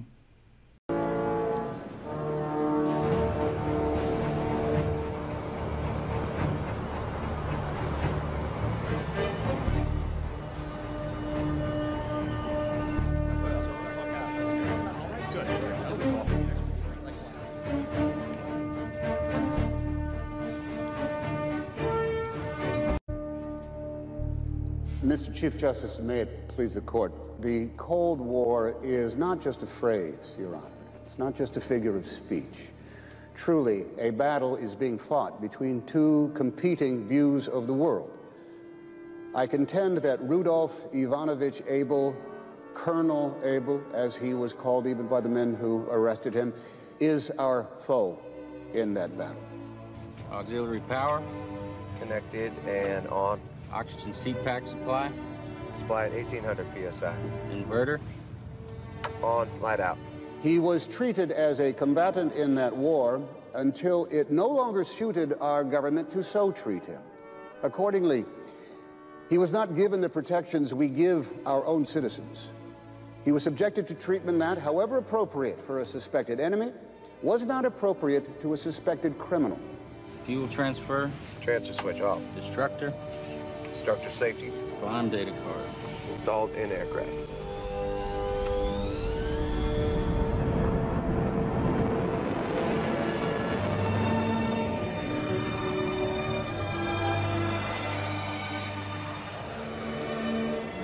I know this man.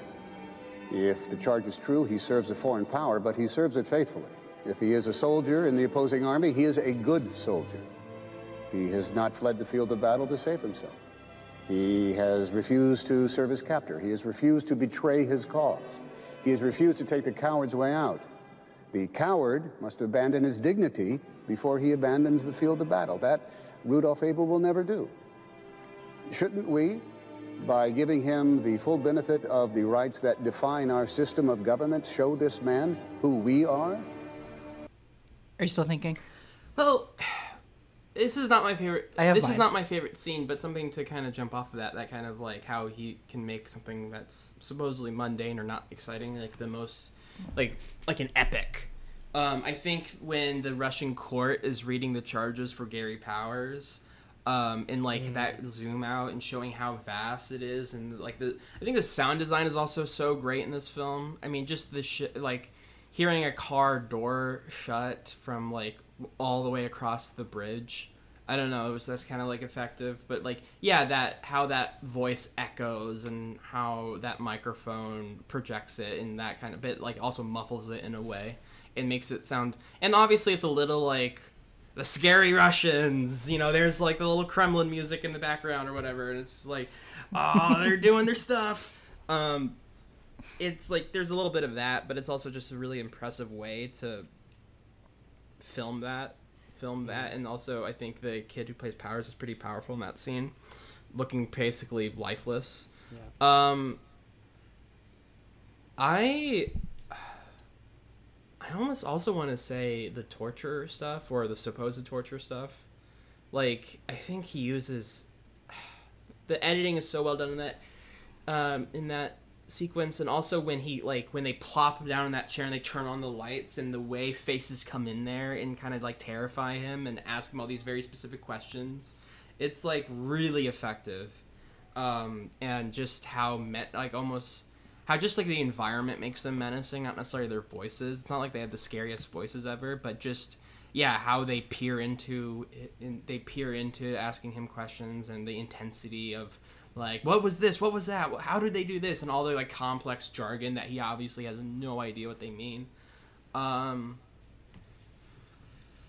know I just took two. I guess let me just take one more because I'm a greedy bastard. I think the initial introduction of Hanks is so clever, and it's so good. Oh, you son of a bitch. Did that take your... That was so... it's cute. Yeah, I had to do one more. Yeah, I really you? did. Because it's just... It's a perfect character introduction. The way it, like, cuts to him. It really... it's And it phenomenal. shows him already, like, mid-conversation, and him just cool as a cucumber. He's just, like... He's so good. And I want to take one more, but I will let Jack go first, and then I'll shout out another. Right. I have one line I want to shout out to, but you go first. Okay. He's not my guy. Yes, he's your guy. Who are we talking about? We are talking about a guy who was insured by my client. So don't make him my guy. Okay, fine. My point is, the guy insured by your client, he doesn't deny that any of these things happened. These things? Yes, these 5 things. Wait, hold it. Not 5 things. One thing. Clearly, it's 5 things. Well, I'm sorry, it's not clear to me. 5 things? Explain it to me. It's self-evident. Okay, then tell me what happened. Tell me the story in a way that makes sense for 5 things. Fine, absolutely. Your guy... Not my guy. Insured by my client. Insured by your client is driving down State Highway 19 when he loses control of his car and hits my 5 guys. The 5 guys who hired me to represent them because you're not honoring your claim. You mean my client is not honoring the claim? The insurance company? Mr. Donovan, we're all clear on who's who here. Except my client honors every claim. They do, Mr. Bates. Every single legitimate claim up to the limit of their liability, which is $100,000 per accident in the case of this man's policy. And this is one claim. According to your description, he hit my 5 guys. The guy insured by my client had 1 accident, 111, losing control of the car and hitting 5 motorcyclists. From their point of view, 5 things happened. Well, look, Bob, may I? Bob? Jim. If I go bowling and I throw a strike, 1 thing happened. 10 things didn't happen. Jim, my guys aren't bowling pins, as much as your guy may have treated himself. Let me finish. If your house is insured for $100,000 and a tornado carries it away, it carried away 1 house. It didn't pick up every stick of furniture and destroy it in a separate incident. If that is what you're saying, well, then there is never any limit to our liability, and that is the end of the insurance business. And then, Bob, nobody is safe. It's a movie. It's a great movie with great scenes. And yeah, like we said before, the character introduction with Hanks in the post is as well just really masterful. I try to think of scenes that we just haven't discussed that much. I love, again, not my pick, but I love the phone call to Amy Ryan, and he's like, the fishing's going great. Well, right, and he's like, well, if we don't get either of them, then I really have fucked this up. Hi, honey. Like, it's so funny. Hey, honey. Yeah. They use those two fucks. It's a great really bit of well. It's a great. Yeah. Yes. For sure. Yeah. Absolutely. I have to do the American breakfast scene. Yeah, it's really great. It's wants to talk to me, huh? The one of the most. I just love it for being one of the most Coen Brothers punch-ups, like blatant situational comedy, like well performed. I just, like the timing of the waitresses, like plop, the plop, flute, plop, and all the great perfect. sound design too. Yeah. Just Right. like how and the whole breakfast is on plate screen for hits all there. of like half of a second. Like it's not really on the, but like you Absolutely. get it Exactly. You totally Exactly. get it. Yeah. You get it. Yeah. Like who knew? Like Spielberg and the Coens would be such a great, you know.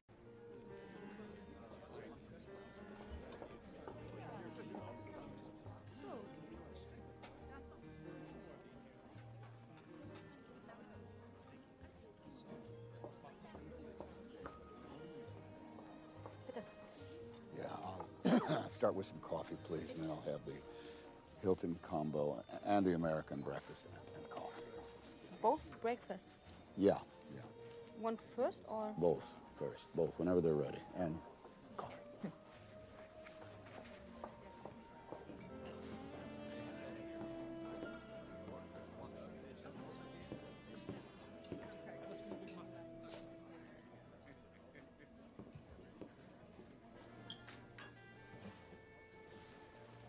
You shouldn't be here. Well, sometimes in Germany, you just want a big American breakfast. What happened? Where were you last night? Vogel arranged for me to spend some time in the East. Oh, Jesus. Frankly, it's not that much worse than where you have me here in the West. So the Russians are fine with the exchange. But now Vogel is saying that the East Germans won't do it. We're not going to get Pryor. Great. Good. So the Soviets are set. We get powers. Well done. No, the East Germans won't do it. We won't get Pryor. And look, that kid matters. Every person matters. Well, sure, that's why you tried. That's why you tried. Abel's on his way, so we're all set for tomorrow morning. Wait a minute. Makes things simple. We are not getting the kid. Yeah, I understand. We're set. We can ignore the message we got this morning. What message? From the East Germans. They called the number I gave you. Said they wanted to speak to you today. Vogel called? No, Office of Harold Ott, East German Attorney General. What does he want? Well, to talk to you, but it's okay. I can't ask you to go back there. Listen, you seem to be persona non grata to some elements, so we won't push our luck. So he wants to see me. What time? Oh, no. Now, listen, you don't need to go. In fact, you shouldn't go. In fact, you can't go. We're set with the Soviets. We don't want to screw it up. I'm not going to screw it up. You're not going. Oh. Don't be a pain in the ass. I ordered. Enjoy your big American breakfast.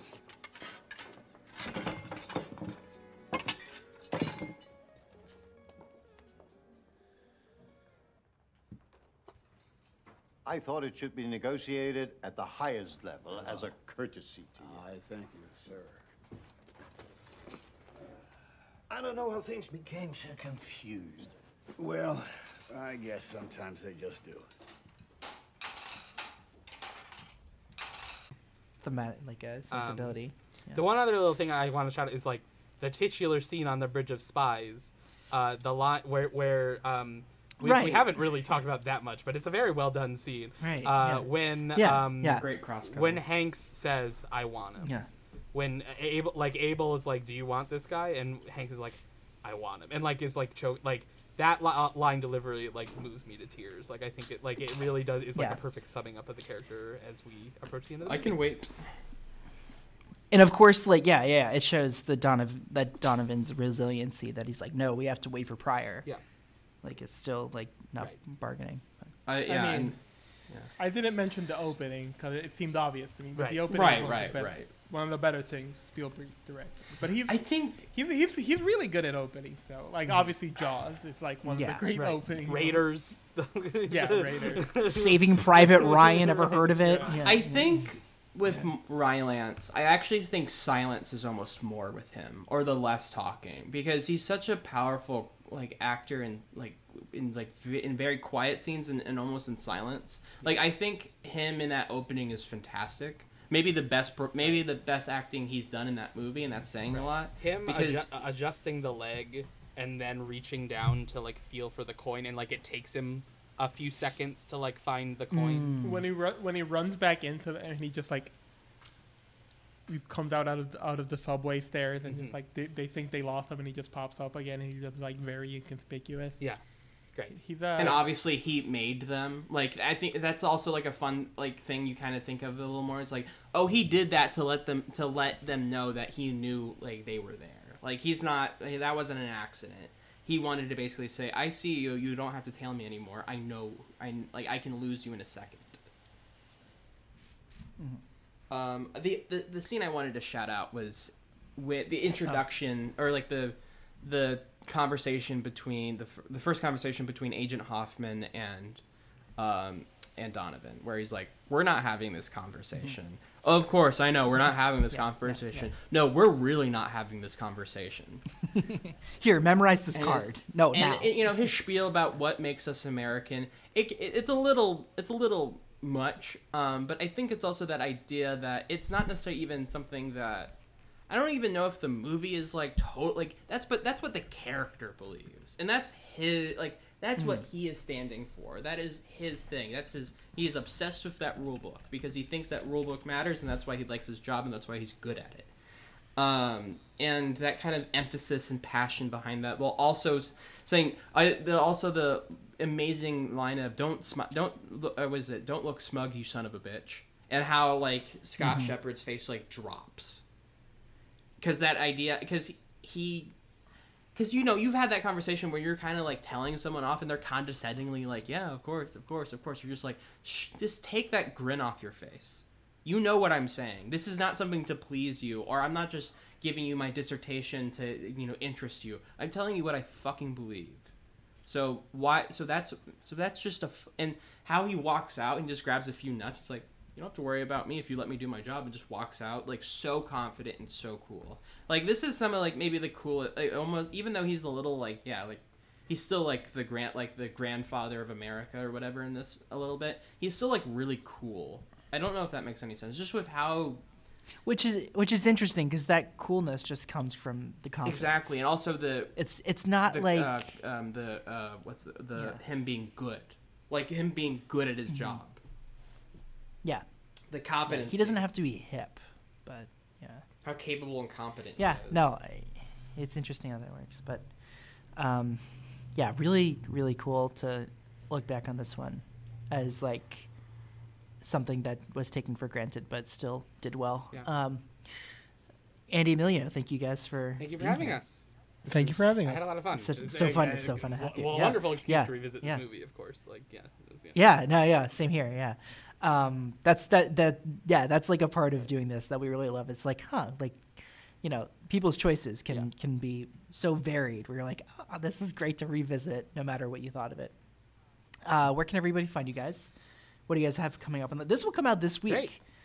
Which I know it's in the festivals. Yes, festivals are happening right now. TIFF. Certainly, we will by the end of this week. Emilio and I will be at TIFF.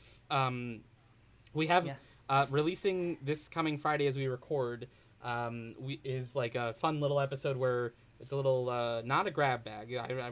Was it the episode you recorded today? I don't know why anyone would ever say it would be a grab bag because it's not a grab bag, but it's we usually at this time of year we watch some trailers, so we do that live. We played a game, we talked some news, we got Festival Duel was very fun. We got existential about the state of the Berlin Film Festival and the world of film festivals in general. So that'll be out this week, and then live on the ground coverage from TIFF coming in the next couple of weeks. And then of course recently we had David Sims of Blank Check on to do one of our juries, which is sort of our signature episodes that we would probably do more often if they weren't so much darn work to do. Yeah. Oh, I'm sure. But that one is a lot of fun, I think. And, a very extensive archive of both timely episode of festival coverage and also just some more generic stuff that is fun at any time, I would say. Emilio, anything I'm missing? Yeah. I'll state it for the record. If you want to know what's good at the Toronto Film Festival, our podcast is the only place you can trust. Everybody else is either a paid hack or has festival derangement syndrome. That's right. We are the only trusted source for film festival coverage. Mm-hmm. So you need to come to us. That's right. Yes, it's Can I Kick It on whatever podcasting platform you like. Yeah. I think, except we're not on Amazon, but who uses Amazon for podcasts? Yeah, I know. I got an email once that was like, "Do you want to join Amazon Music?" And it's like, Right. I don't know. Do I? I think we got that same email. And a few episodes aren't on Spotify because we used to sometimes use music and then they pulled them. But all the archives are available somewhere. Do we have anything else to plug specifically? I don't think so, right? No. Follow us on whatever platform. I'm Andy T. Germ on most social media platforms, including Letterboxd and Twitter and Blue Sky, which I guess are the main ones these days. I Laugh Alone on Letterboxd, and that is where you should follow me. Mm-hmm. There's a link to my Twitter there. You can follow me from there because that's where you can follow us. That's it. Very exciting about the dispatches. And if nothing else, you guys have the best intro music of any podcast in my rotation. I mean, that is Shouts sort to of related. Our funny, our almost damning with freight praise is that anybody we ever tell about the podcast, the first thing they say is great name for a podcast. Which people certainly if I'm the one telling them that, then I have to be like, there's some things you should know about me, which is that I learned about the song from doing the podcast. So wow, that's very funny. Yeah. I'm very sense. uncool. Yeah. Kick it. Yeah. Yeah, and people like the theme song also, which is not had anything to do except for I found a guy on a Discord once who made music, who I now have no contact with. So if I ever wanted to make edits to it, I have no idea how that would even happen. We don't know if he's alive or dead or anything. Yeah, it's just given to you. Kill him? No. I'm just not on the Discord this person is in anymore, so I have no method of contact. I have had no contact with this person whatsoever, so. Yeah. I just love how you're like, we don't know if they're dead. Clean alibi on my part. Yeah.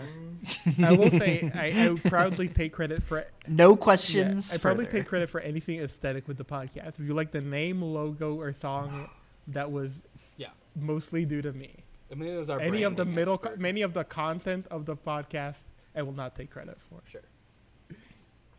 Yeah, you guys all have your lane. Aren't you humble? I can be found on Twitter at Jack A. Draper and on Letterboxd, Jack of Draper 7, on Instagram, Jack A. Draper, and this movie is available. Where did I watch it? I watched it on Showtime. Oh, I just own it digitally. So I owned it digitally as well because I got the Blu-ray. Nice. Okay, yeah, nice. Amazon? Very cool. Oh, yeah, we got some variety here. I think I already announced it, but scheduling changed, and now next episode, officially, is our Bourne duology. The Bourne Legacy and the Bourne. Those are the only ones that came out in the 2010s? That's really funny. That's it. That's all we got. There's some bangers. I've never seen either of them. The Bourne Legacy. I think I've only seen. They're kind of good. I kind of react to all of them the same. I guess I don't really. I think I've only seen Identity. All of them, all 4 or 5. You think all 5 are on the same level? No, yeah. Kinda. I don't know. They just kind of bleed together. But wow, I like the Identity is number one. Well, no, I don't know. I don't really have an opinion. I have hard opinions. But I like number one. Andy, you've never seen. I know. It's gonna be long. Are you a Greengrass guy? I mean, I love Captain Phillips. I've never seen United 93, which I probably would also like, but that. What's the one he made sell. About the shooting?